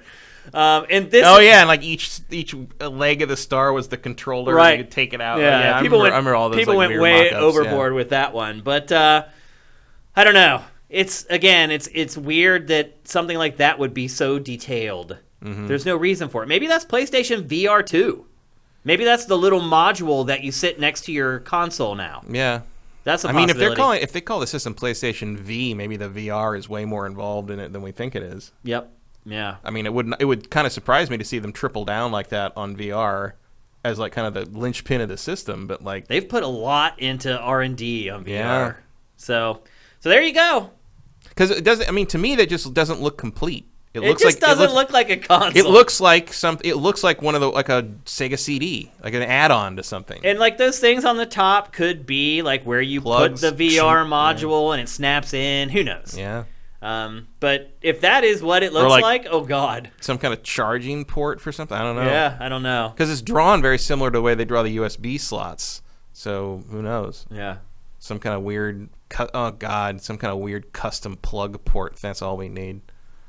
Why can't everything just be USB-C already? It made me rebuy all the damn cables already. I mean, everything should be at this point. There's really no reason. But, yeah. So there you go. There's one place Nintendo's ahead of the game. Yeah, it's true. What might be a look at PlayStation 5, PlayStation V, whatever it ends up being called. PlayStation V. That's the sound it'll make when the fans overheat. Yeah. Yep, but anyway, that's it for Sony at Gamescom. Again, so far, we've seen nothing from The Last of Us. We've seen nothing from Ghost of Tsushima. Again, we still got the whole week to go from Gamescom. Day one, though, we didn't get stuff from any of that. We got this, which is even technically a part of Gamescom, and the new PlayLink game, and that's it. Just a couple third-party stragglers. Marvel's Avengers today. The gameplay went up. It's up on Sifted right now. The demo at E3, although, Matt, you think that they may have tweaked some things. It looks to me like they tweaked Cap and Tony's faces a little bit. I might be wrong, but they just looked a little less sterile to me in this clip. I don't know. The others didn't look any different to me, but Tony and Steve felt like they had been softened a bit in the face. It also appears, but otherwise, this is exactly what I saw at the booth. Yeah, this trailer, you guys have probably all figured it out by now if you've watched it. This trailer is basically just a cut of the demo. They just cut the highlights from the demo into this. You noticed that maybe there was some tweaks to the actual game, though. I did? Yeah, you said that you thought the battle was shorter. The battle between Black Widow and Taskmaster is definitely shorter than what I saw live played in front of me, but I think that was because the person playing it when I saw it screwed something up. Oh, so they just played I just think they didn't. They got hit a few times, and clearly the demo was live. Like, there's certainly bits of the Iron Man section, too, where when I saw it live, he got hit a couple times, got knocked out of his move, and had to redo it. Whereas in this, he just dodges smoothly out of the way and does the right move. So clearly what they were playing was actually happening real time, going on. But the Black Widow fight in my demo was lasted way long. No, it dragged on for me too. Like the fight on when they land on the bridge and actually have the punch fight, that went on for almost twice as long in the demo I saw as it does in the clip they put out. It'll be interesting. And if they shorten that fight just in general, that's probably good because it was not interesting.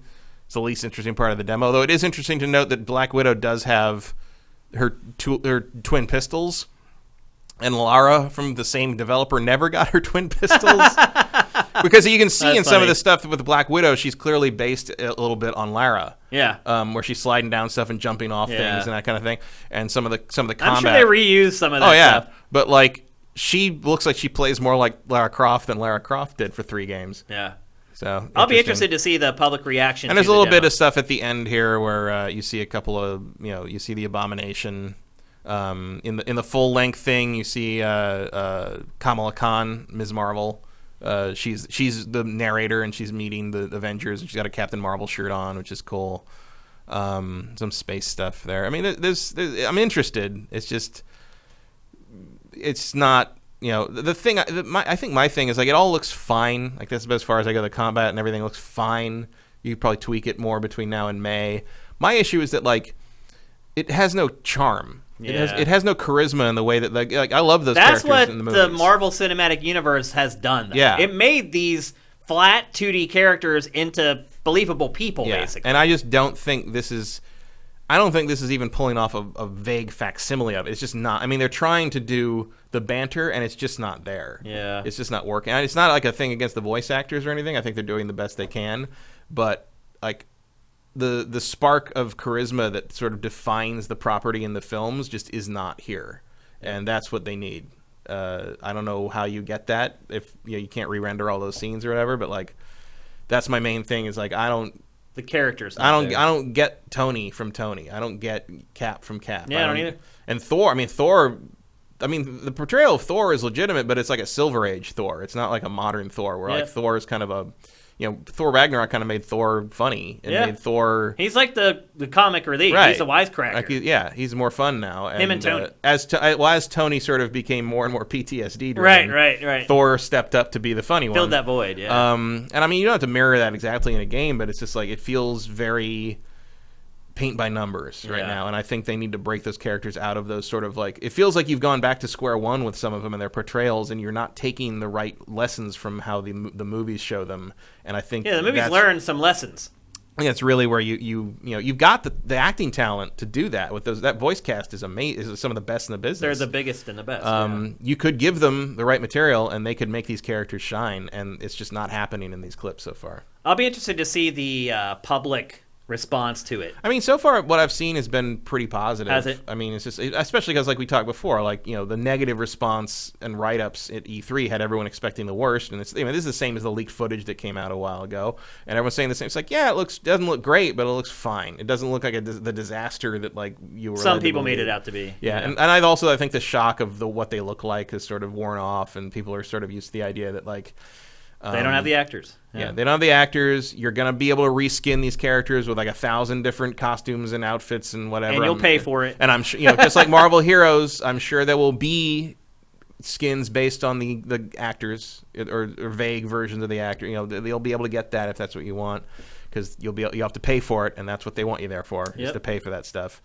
I believe that is one of the reasons they killed Marvel Heroes, was because they wanted to take that business model and apply it to this game going forward. Also because they didn't want to do any more X-Men shit. And they probably were going to work on Ultimate Alliance, which is a little too similar. Like, plans were in motion. But I don't know. I mean, I'm not dismissing it, but I do think that their work is cut out for them coming off the back of the biggest movie of all time. Because people go back to see these characters over. You don't go back to see Marvel movies over and over again because you want to see how the latest blue light in the sky gets put out. Right. You go because you want to spend more time with these people. Yeah, for sure. And that's the angle that this game lacks in completely. And then if the gameplay was more interesting, you'd but like everything just looks sort of like a watered down version of It's weird. I mean, Thor playing sort of like Kratos, which I think is the closest comparison in the latest God of War, is pretty. It's a good way to go about it. But I just think it's weird that like you got these soldier dudes taking 3 hits from Mjolnir, and it's just like the power doesn't feel like it's there. Also, the other thing, rewatching it, I thought about this in the booth at E3 as well, but watching this again really made me like. They kill a lot of people in this. Oh yeah, and like I'm not against they kill people in the movies too. Yeah. It's not they don't have a code against killing really unless you're Spider-Man. But in the comics that is that Avengers don't kill is kind of a thing. At least they try not to. But like Hulk is just knocking guys off the Golden Gate Bridge. Like I mean Thor's hammer. Oh yeah, just instant death. I mean the guy who gets pinned against the back of he's dead. At the very least his ribs are all broken. Oh yeah. Right? So I mean, there's some brutal violence. I'm okay with that. I'm okay with it, but it's just like it's weird, It's like it's like how Insomniac Spider-Man, you could knock a guy off a building, but it did that automatic thing where he kind of quickly webs them and hangs them. Yeah. And just look, that quick little animation. If you hang upside down from the edge of a building for more than 5 minutes, you're gonna pass out and probably do some damage to yourself. But you can kind of get around it. But this is just no, they're dead. He threw the truck full of people off the Golden Gate Bridge. They're gone. They're gone. Yeah. It's over. Let's see, just a couple more. Final Fantasy VIII. The remaster, they put out a trailer for that this morning. That is coming on September 3rd, which seems really fast to me. I know we were waiting for a release date for this for a bit now, but I thought we'd get it next year. I thought the remaster of this was going to be pretty fast. I mean, you got to get it out there. Yeah, got to strike while the iron's hot, I guess. While the iron's hot, and also before... 7. Also before the big holiday releases hit. Yeah, it'll get lost in the shuffle. Nothing Final Fantasy VII Remake so far, though. No, it doesn't surprise me. I thought Keeley, somebody would have had it in yesterday.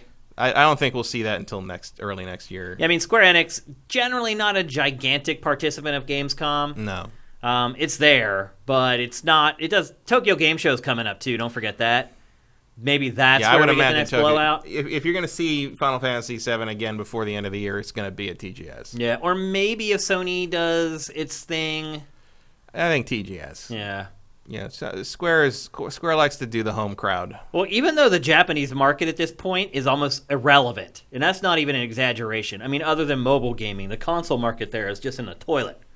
Except for Days Gone. Yeah. I like how the Japanese developers still care. Yeah. And they're like, you know what? Our market may be really small now, but we're still going to say something for these people. So I like that ideal, that aesthetic. And there's kind of a tradition of Final Fantasy VII stuff around the same time as TGS. I mean, that big Advent Children box set thing, that crazy huge thing, came out the same week, I think, as TGS. Yeah, like I seem to remember that. 2003, Yeah. 2004. Maybe it was 05. I can't remember what that was. But it came out while I was in Japan, and I remember my girlfriend wanted one, so I bought one and shipped it back, and shipping it back cost more than buying it. Like it was, Oh, and just to make clear, I'm sure most of you guys know this, but just in case, the Final Fantasy VIII remake is not like the remake of Final Fantasy VII. It's actually just a remaster. It's like, but it's 8 is the only one that hasn't been remastered. And because almost every other major Final Fantasy, if you count what they did to Final Fantasy VII before, is that well, I mean, it's the PC version brought back, it's made so it runs. But again, PC version has better music and better fidelity. But like, if you ignore the glitch that kept resetting the music, but I think they fixed that on most of the platforms now. Someone just wrote "final femininity" in the chat. But 8's the one that 8's kind of one of the least popular ones. It is. But it's still popular enough that people wanted a complete collection of remasters, so why not? And also, like, the original is just ugly as hell now. So, like, there's the meme where, where Renoa because it was polygonal. Where Renoa comes up to Squall and, like, wants to dance with him, and he's like, why me? And she's like, because you're the best looking guy here. And then, it zooms in on the polygon model, and it's just like, it's not even a face. It's like this horrible thing. To the point that they put that out as a comparison this week. I saw that. It's like, hey, he actually has a human face now in that shot. He's still not very handsome, but well, the audience digs it. Yep. So anyway, Final Fantasy VIII, September 3rd for all major platforms, Switch as well. Next up, another thing that kind of leaked today: Rockstar Games, something called Bon Air was classified in Australia. It's actually failed in Australia because Australia is really, really aggro over game ratings right now. And people are guessing that it's a Red Dead Redemption 2 expansion. Called Bon Air? Yeah. All right. Yeah. I don't know why people are assuming that. Well, because Red Dead just came out and they haven't really announced any real DLC for it other than just updates and things like that. So it is kind of due at this point. But I don't know. It could be a new game. It could even be like a mobile game or something like that. Rockstar hasn't really got into mobile game development at all. That's true. And that's a huge market just sitting there that they could absolutely pilfer. Rockstar makes a mobile game. That's big news. So maybe it is. Maybe it's a first mobile project from Rockstar or something. The word does not ring true for me as far as like connecting the dots between any other Rockstar properties or Red Dead for that matter. So I don't know what to make of it, but it was denied classification in Australia. So it's got to be pretty close to being done. That's probably another reason why people are like... Bon Air is an island municipality of the Netherlands that lies off Venezuela's coast in the southern Caribbean. Okay. So I don't know how you tie that in with Red Dead Redemption 2. That does not connect any dots whatsoever. Well, it connects dots in the sense that, like, they, if they're going to do another open world sort of thing in a weird war-torn country sort of thing, you guys could do something like that. I don't know. But anyway, just something to keep an eye on. Maybe we hear more as Gamescom goes on. I don't know. We'll see. It doesn't seem like Rockstar is at Gamescom, but 2K is certainly there. It's mostly like it's a desert island, but it's like a tropical vacation place. Definitely doesn't seem to make much sense for... Unless it's like a code name. Yeah, it's possible. Know. But once they... I don't even have a theory on that. Well, once they send something for certification, it doesn't have a code name anymore. It would have its actual title. It would just be called that? Yeah. Maybe it's the sequel to Bully, and that's where he moved. To Bon Air? To Bon Air. The Fresh Prince of Bon Air. Okay, well, a couple of last things. Matt already spoiled this one. The Yakuza collection was announced today for PS4. It includes Yakuza 3, 4, and 5. Yep. So that completes the set on the PS4. Yep. You'll be able to play all of those games redone on PlayStation 4 at that point. And probably the first time Yakuza 3 has ever been in the... I think, assuming they just relocalized what was released in Japan as the remaster, it'll have all the content that was cut from the PS3 release in America. Yeah. Which is not like a ton of... it is a ton of stuff, but it's also not very vital. It's just like it's the Hostess Bar stuff and like the Mahjong and stuff like that. But it's going to be the first time the complete game has been released here, which is cool. Yep. We have lots of Yakuza fans on Sifted.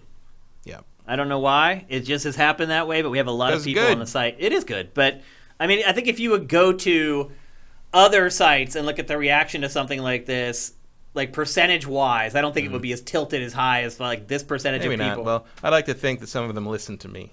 That's possible. I do talk that series up a lot. You do, absolutely, and for good reason. And then just the last couple things about Gamescom so far, just a couple no-shows. Haven't seen Star Wars Jedi Fallen Order yet. Were you surprised it wasn't in something yesterday? Not really. No?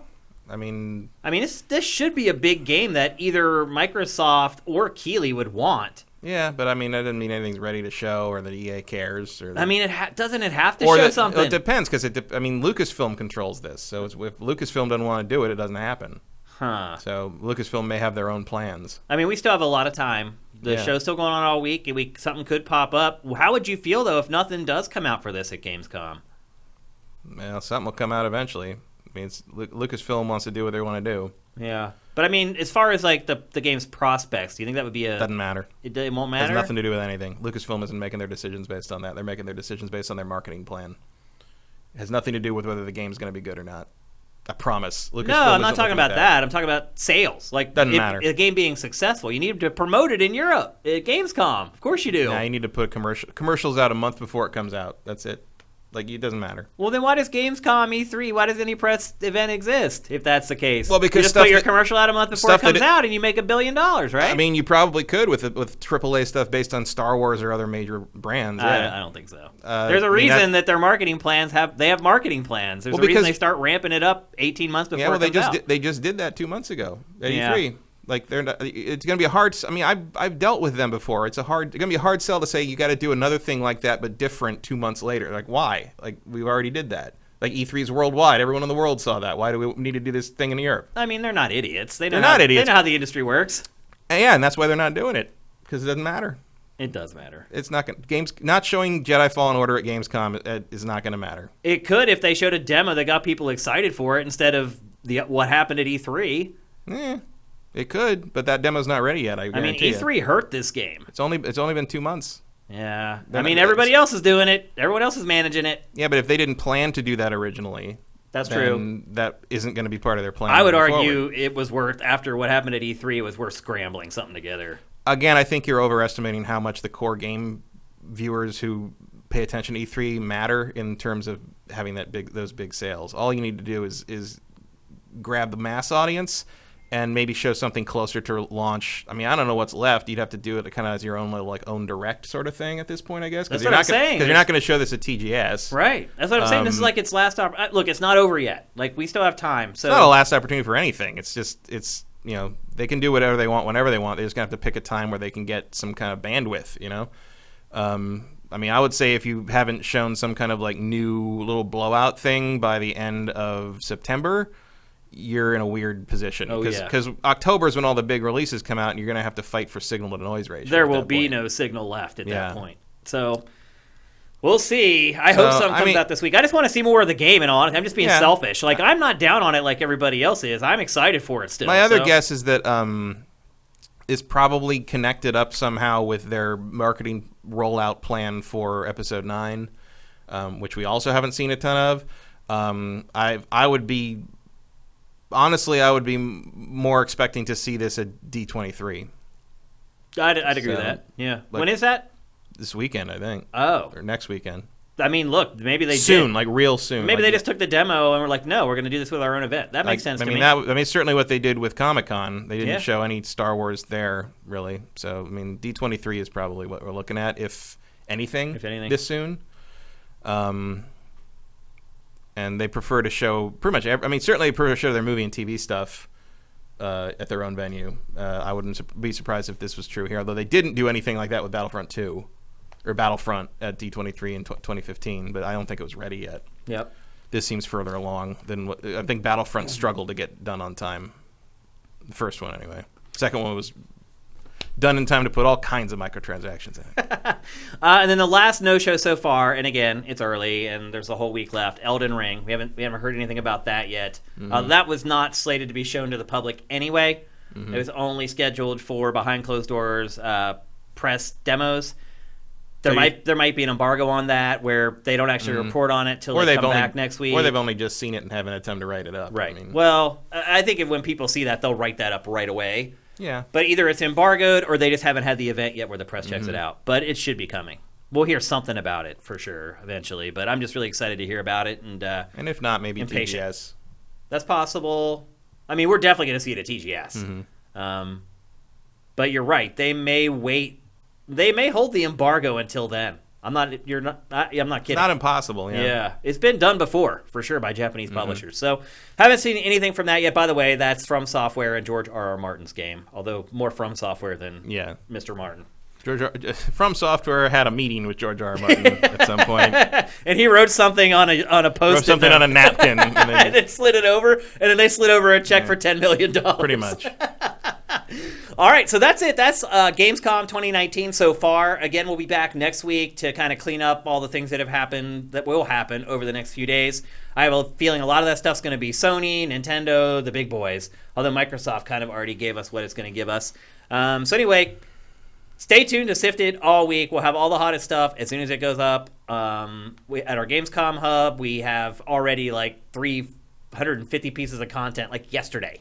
It's insane. So Gamescom is kicking ass. What would you give overall so far for Gamescom as a letter grade? It's kind of hovering in the B plus range, I'd say. So if I compare it to every press event, I think it's where you say. But when I compare it to Gamescom, to me, it's like A, like solid A. Oh, yeah, for Gamescom standards, yeah. Yeah, it's a good show already, and there's still a lot more to come. So there you go. We'll be back next week to wrap it all up. But that's all the hot stuff from the first day of the show. We just have one other topic in this week's episode because we knew Gamescom was going to be huge, and that is No Man's Sky Beyond, the new update that just came out for No Man's Sky. Is it free? Yeah. Absolutely free. Of course it is. My plan was to play this, and Matt gave me a bunch of tips and pointers to help me play it, and then I got to the weekend, and we had so much pre-show content to get done before Gamescom that I never got to play it. So this is all you, Matt. What are your impressions of No Man's Sky Beyond? It's pretty great. So the one caveat here is I did not have time to try VR. Okay. There's a problem with the VR, or there's like a glitch that people... There was a glitch where, like, and it's not really an exploit so much as I think it's just like, it's a weird problem where if you're using the Move controllers, your character can, like, if they're so oversensitive that your character can just constantly punch.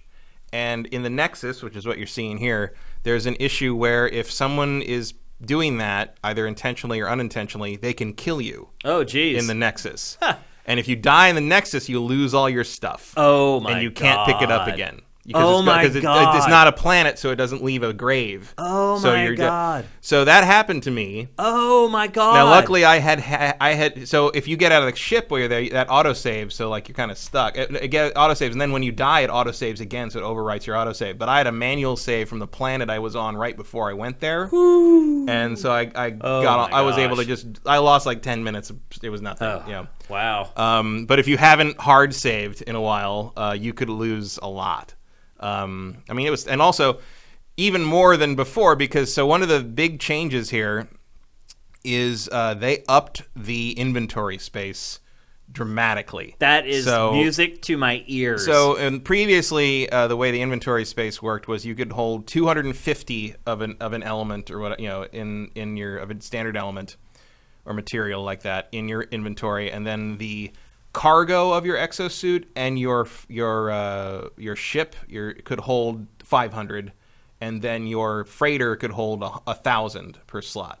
Now they have upped that, so every slot, doesn't matter what, every slot, exosuit, whatever, they all hold 10,000. Wow, per slot. That was my biggest hang up. Now little like piece like vortex cubes or individual items, those are still limited to 5 and 10. Okay. But elements like carbon, oxygen, iridium, whatever, all the elements you mine, those are all 10,000 per slot. Oh, God. So that's a game changer right there, man. Yeah. I mean, and the reason for that is largely because base buildings become such a thing that you need that much to kind of build along and do what you're going to do. I mean, I needed that much when I first started playing it. It drove me crazy having to juggle stuff through my inventory. So now you can do that. There's a new upgrade. So at the Nexus, when you go to the Nexus, you can here's another great thing.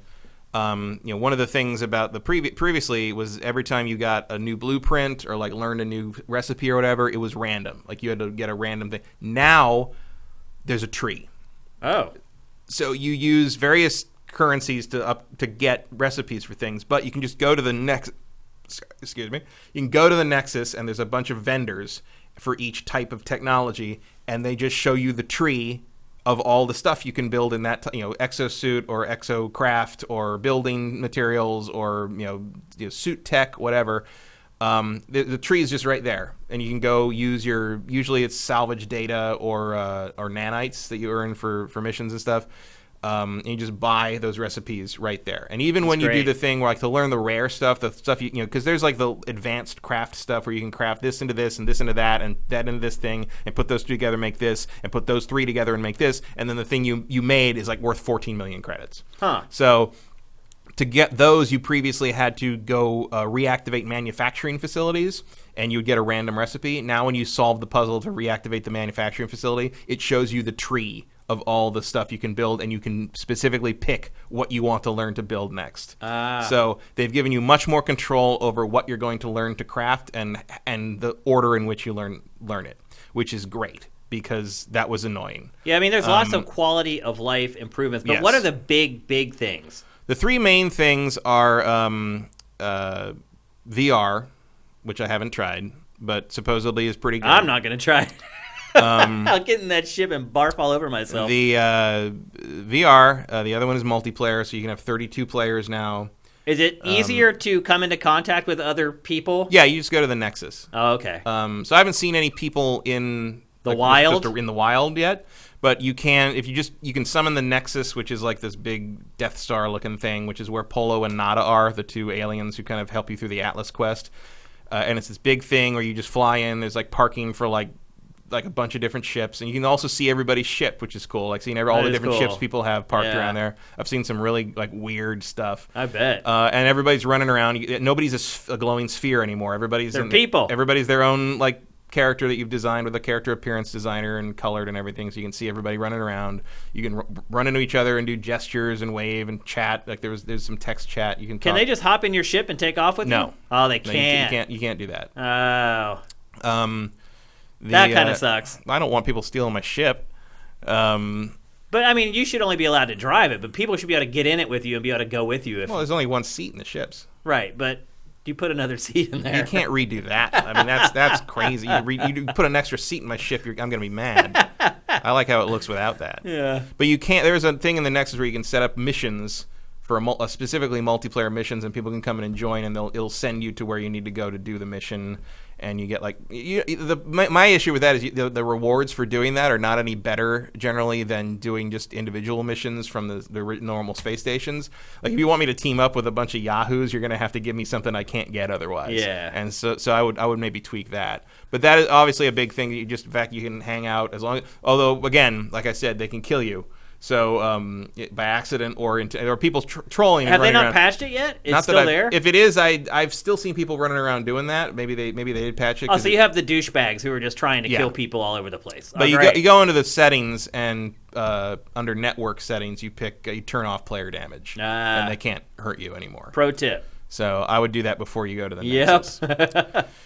And then the third pillar is just kind of general quality of life and improvements and changes. And those are huge. And they added power to the base building. I was not a huge fan of that. I mean, the first impression on that is you go back to your base and nothing works anymore because there's no power. The first recipe you have is just a biofuel generator, which is cheap enough to build, but it takes thousands of carbon to power it for like an hour. Like it's it's completely inefficient. So the solution is why would they do that?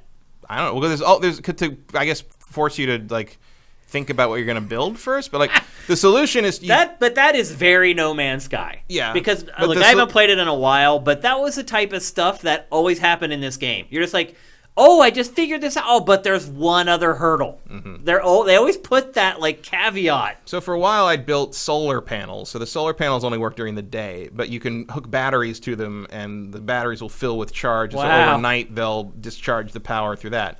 The real solution is to go to the Nexus and buy new tech that solves the problem. So what you need is the electromagnetic generator, which is another power thing you can buy from the tech tree there, and it's a survey analysis upgrade for the visor.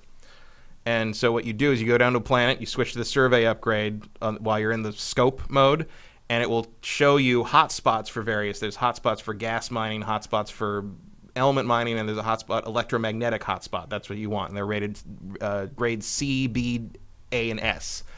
And what you do is you find one. I found one that was an A, which was good. You know, the higher the grade, the better, the more output you get. So you go, you find the hotspot. You basically zero in on it with the little meter on the thing, and then you scan for it, and there it is. And then you can drop down an electromagnetic generator on the hotspot, and that generates a ton of power. Okay. So with dropping one, so what I did is I found a B-rated electromagnetic hotspot. I dropped the generator on it, and then I moved my base there.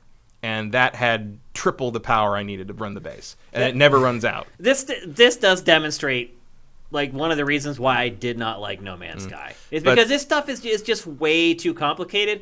They make you focus too much on the stuff that isn't fun. Well, they don't. See, that's the thing is you don't have to do any of this, but it helps because you can generate resources and give right. yourself I mean, you ability. do kind of have to though. If you really don't. I've not needed to harvest anything in my base. I've found way more rare stuff and like the weird plants that grow various places, like the cactus flesh and all that. I mean, I haven't had a problem with that. Because I didn't figure out how to get my planters back up and running for like another 7 hours. Because they weren't working, and because I'd forgotten that. You don't interact with them anymore to plant the stuff. You just pull the flower up you want to plant from your build menu and stick it right in the thing, which was, I forgot that's how that worked. Because the other thing that's nice is one of the problems with the hydroponic trays was you had to continually throw fuel into them. Yeah, I know. I gave up after a while. Well, now with the power system, as long as they're in your base, you don't need to do that. They're always just powered. That's good. So it does simplify some things once you figure that out. And then like as you sort of figure out how the power works and how you can extend how far you can send the power, and then like if you can find like a like this is a thing that I learned on YouTube. Like you can find a rare mineral deposit with the same scanner near your base. You can set up this crazy, like, mineral harvester thing there, and you have all these mineral like 16 mineral harvesters, and you're shunting them all into like 16 depositories for the what they're collecting. You're collecting like 9,000, 10,000 of these things an hour, and if you're getting like a rare one, like at a blue star or a red star, like indium. Like that you get the 9,000, 10,000 out of your storage like every once in a while. That sells for like 4 million. So and if you expand it further and further, as much as the electrical grid can hold, you're making like 100 million units a day, and you never have to worry about money again. Right. Yeah. So that's fun. You can do the same thing with hydroponic stuff. You can just have huge fields of things growing now that you can do that. What about narratively? Is there anything added for that? Is there any kind of a threadbare plot or anything? I mean, they added like a 30-hour story last year. So the whole Atlas Purge thing and the Artemis story is all still there. But they didn't add anything with Beyond? If they did, I haven't seen it. Okay. I mean, granted, I have not reset the universe because I'm too busy screwing around. Working on the one you got? Yeah, pretty much.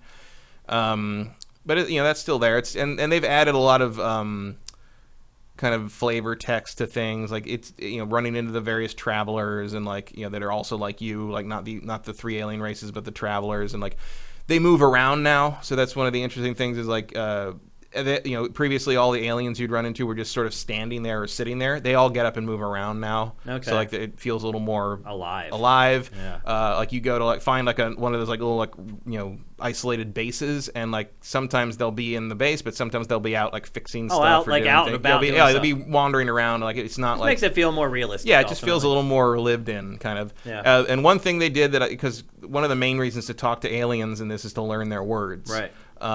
And one of the problems when they move around a lot is you forget which ones you talk to. Because you just talk to this guy, but now he's over here, and they all kind of look the same. Yeah.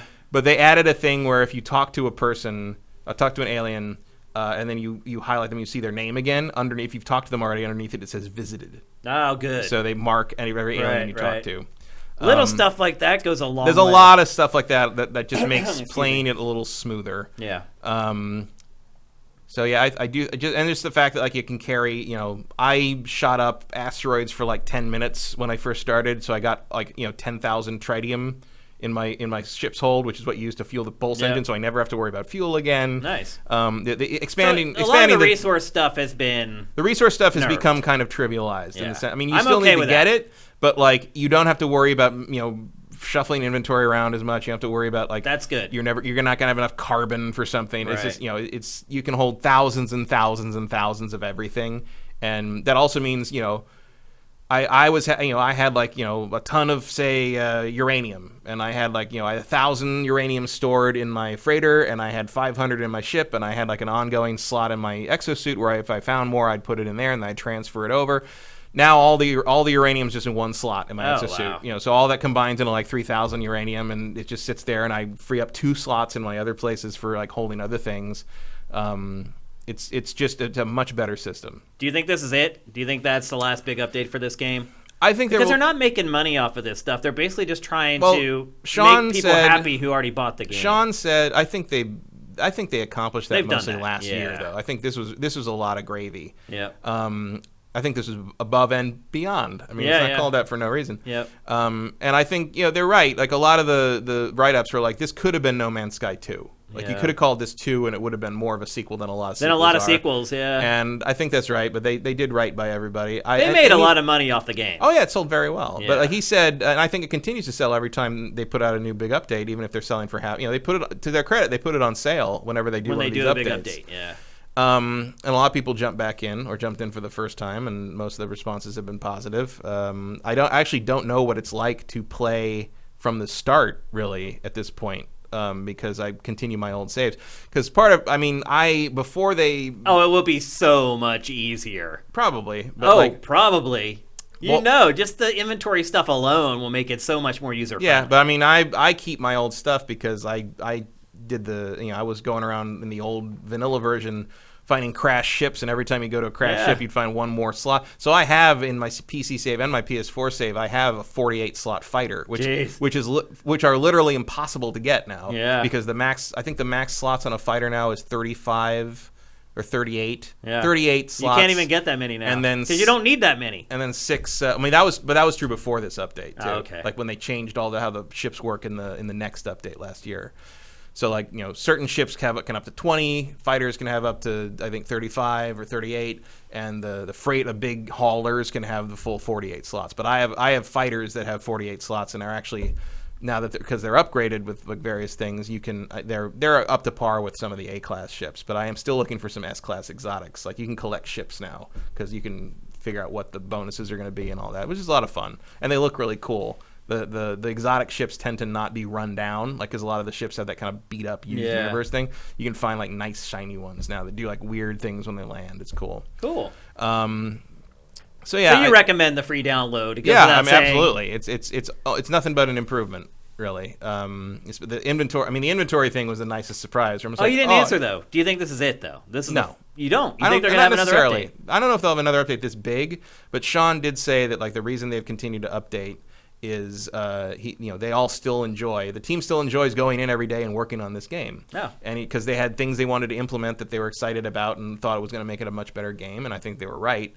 He said, we don't know if there's going to be more, but if we can come up with ideas that like excite us and say, oh, this would be really better to put in the game, and we want to put that in the game, we'll keep doing it. The other problem is this how game, do you top it? How do you make a sequel that's... I mean, if I were them, how do you make a new game? If I were them, I would do something completely different. Yeah, I would not jump down that rabbit hole again. No, I mean, I would continue. I would come back to this periodically. Yeah. I could see them doing like another game, and then like suddenly a year later, it's like, oh, here we put some new stuff in No Man's Sky. Like here you go. Yep. I'd be down. Really, what I want is the ability to customize and change the color of the ships. Like I would. You've been asking for that for a long time. A lot of people have. Like if there's one more update, I would want, that's what you want, to add something where you can upgrade and customize the ship somehow, even if it's just like if you own a ship with the parts, you can use those parts to piece together, get a blueprint by owning the ship and piece together your own thing, or at least repaint the suckers. Because I love the ship I have on the PC version, but it is the ugliest orange color. All I want to do is paint that thing blue or something. That's all I want to do. Well, cool, man. Sounds like a good time. Maybe I'll try to get into it this weekend, although I think Call of Duty might be calling. Yeah. We'll see. I'll try. Well, I'm definitely trying to do the VR at some point to kind of. I'm definitely not doing that. I just did not have the time or the energy to rehook all that stuff. So. Okay, it's time for our trailer of the week. Those of you who watched the press stuff yesterday may be like, hey, they left a game out that was unveiled. And the reason we left it out was because it's our trailer of the week. And that game is Kerbal Space Program 2. I love the debut trailer. The chat's talking about the Jurassic Park No Man's Sky thing again, which is my one real contribution to the game. The Swagasaurus Rex. The Swagasaurus Rex. Anyway, our trailer of the week is for Kerbal Space Program 2. This is an indie game that became a sensation. It's like a sim cross with like a ship building. It's kind of unique. But the reason screwing yourself with physics, the game. Pretty much, yeah. The reason it was chosen twofold. One, it's a great video game trailer, and two, it has one of my favorite bands in it, M83. Let's roll it.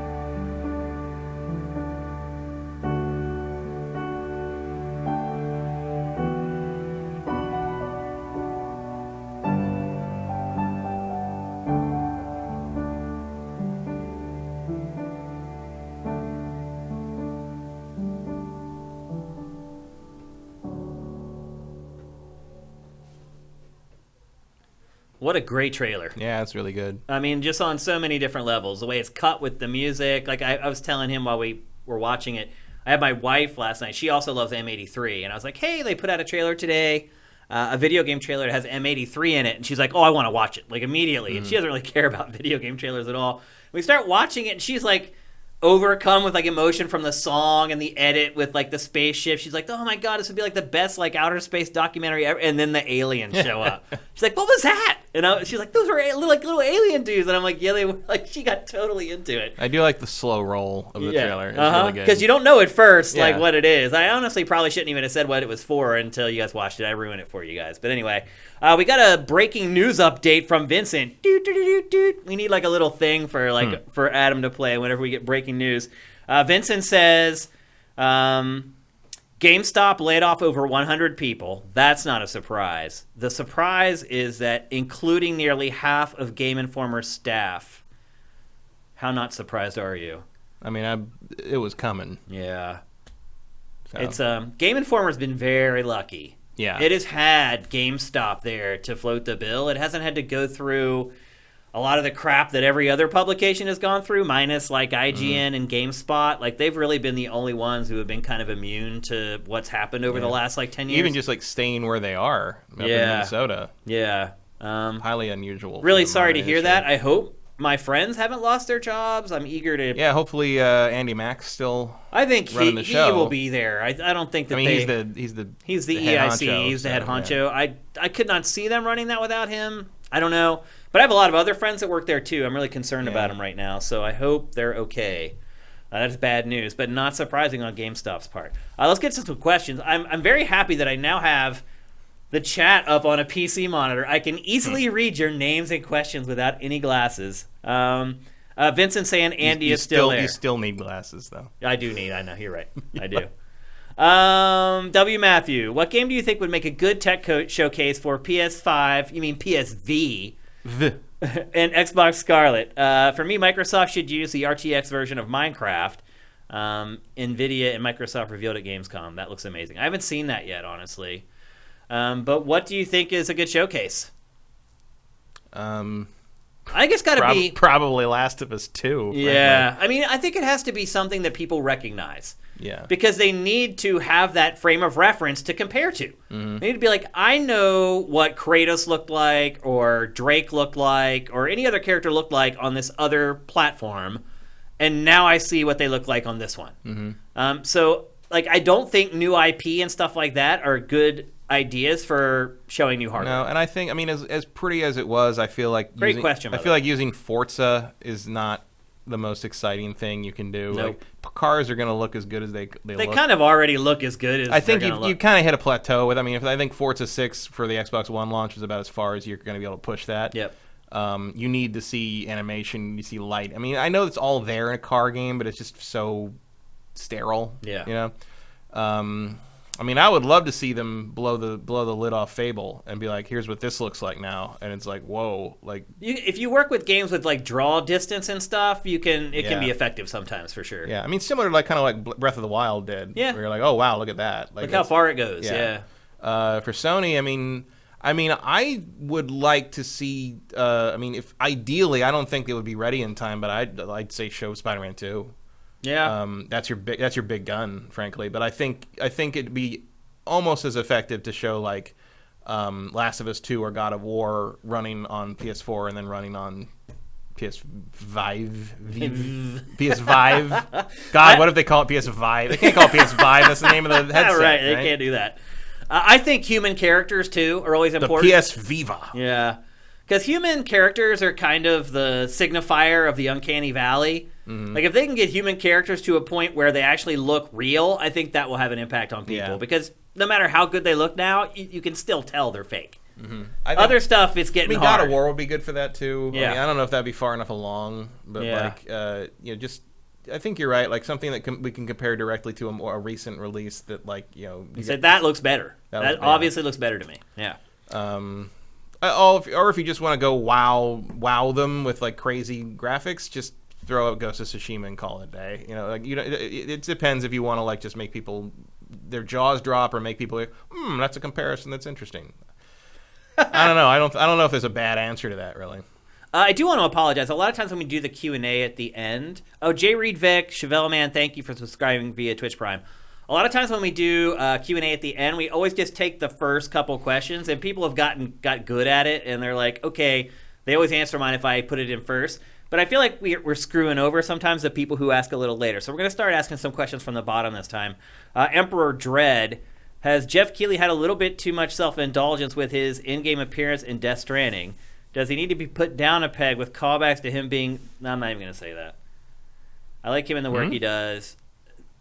But I get the vibe that popular opinion cringed a little bit. I mean, I don't know if you showed up late, but I did talk about how I feel that his relationship with Kojima is a little off-putting. Mm-hmm. And we talked about how he's not really an editorial guy. He doesn't review games. He doesn't really go on podcasts. He's not an opinion-based journalist. Yeah, he's not an influencer. Right. Is kind of what you'd say. I Yeah, mean, so he is in the sense that he does like a marketing show on a regular basis, but he's not like someone who people turn to for like objective. To figure out if they want to buy a game. Objective, not objective, but like, do I want to buy this or not? Because he's always going to tell you to buy everything. Right.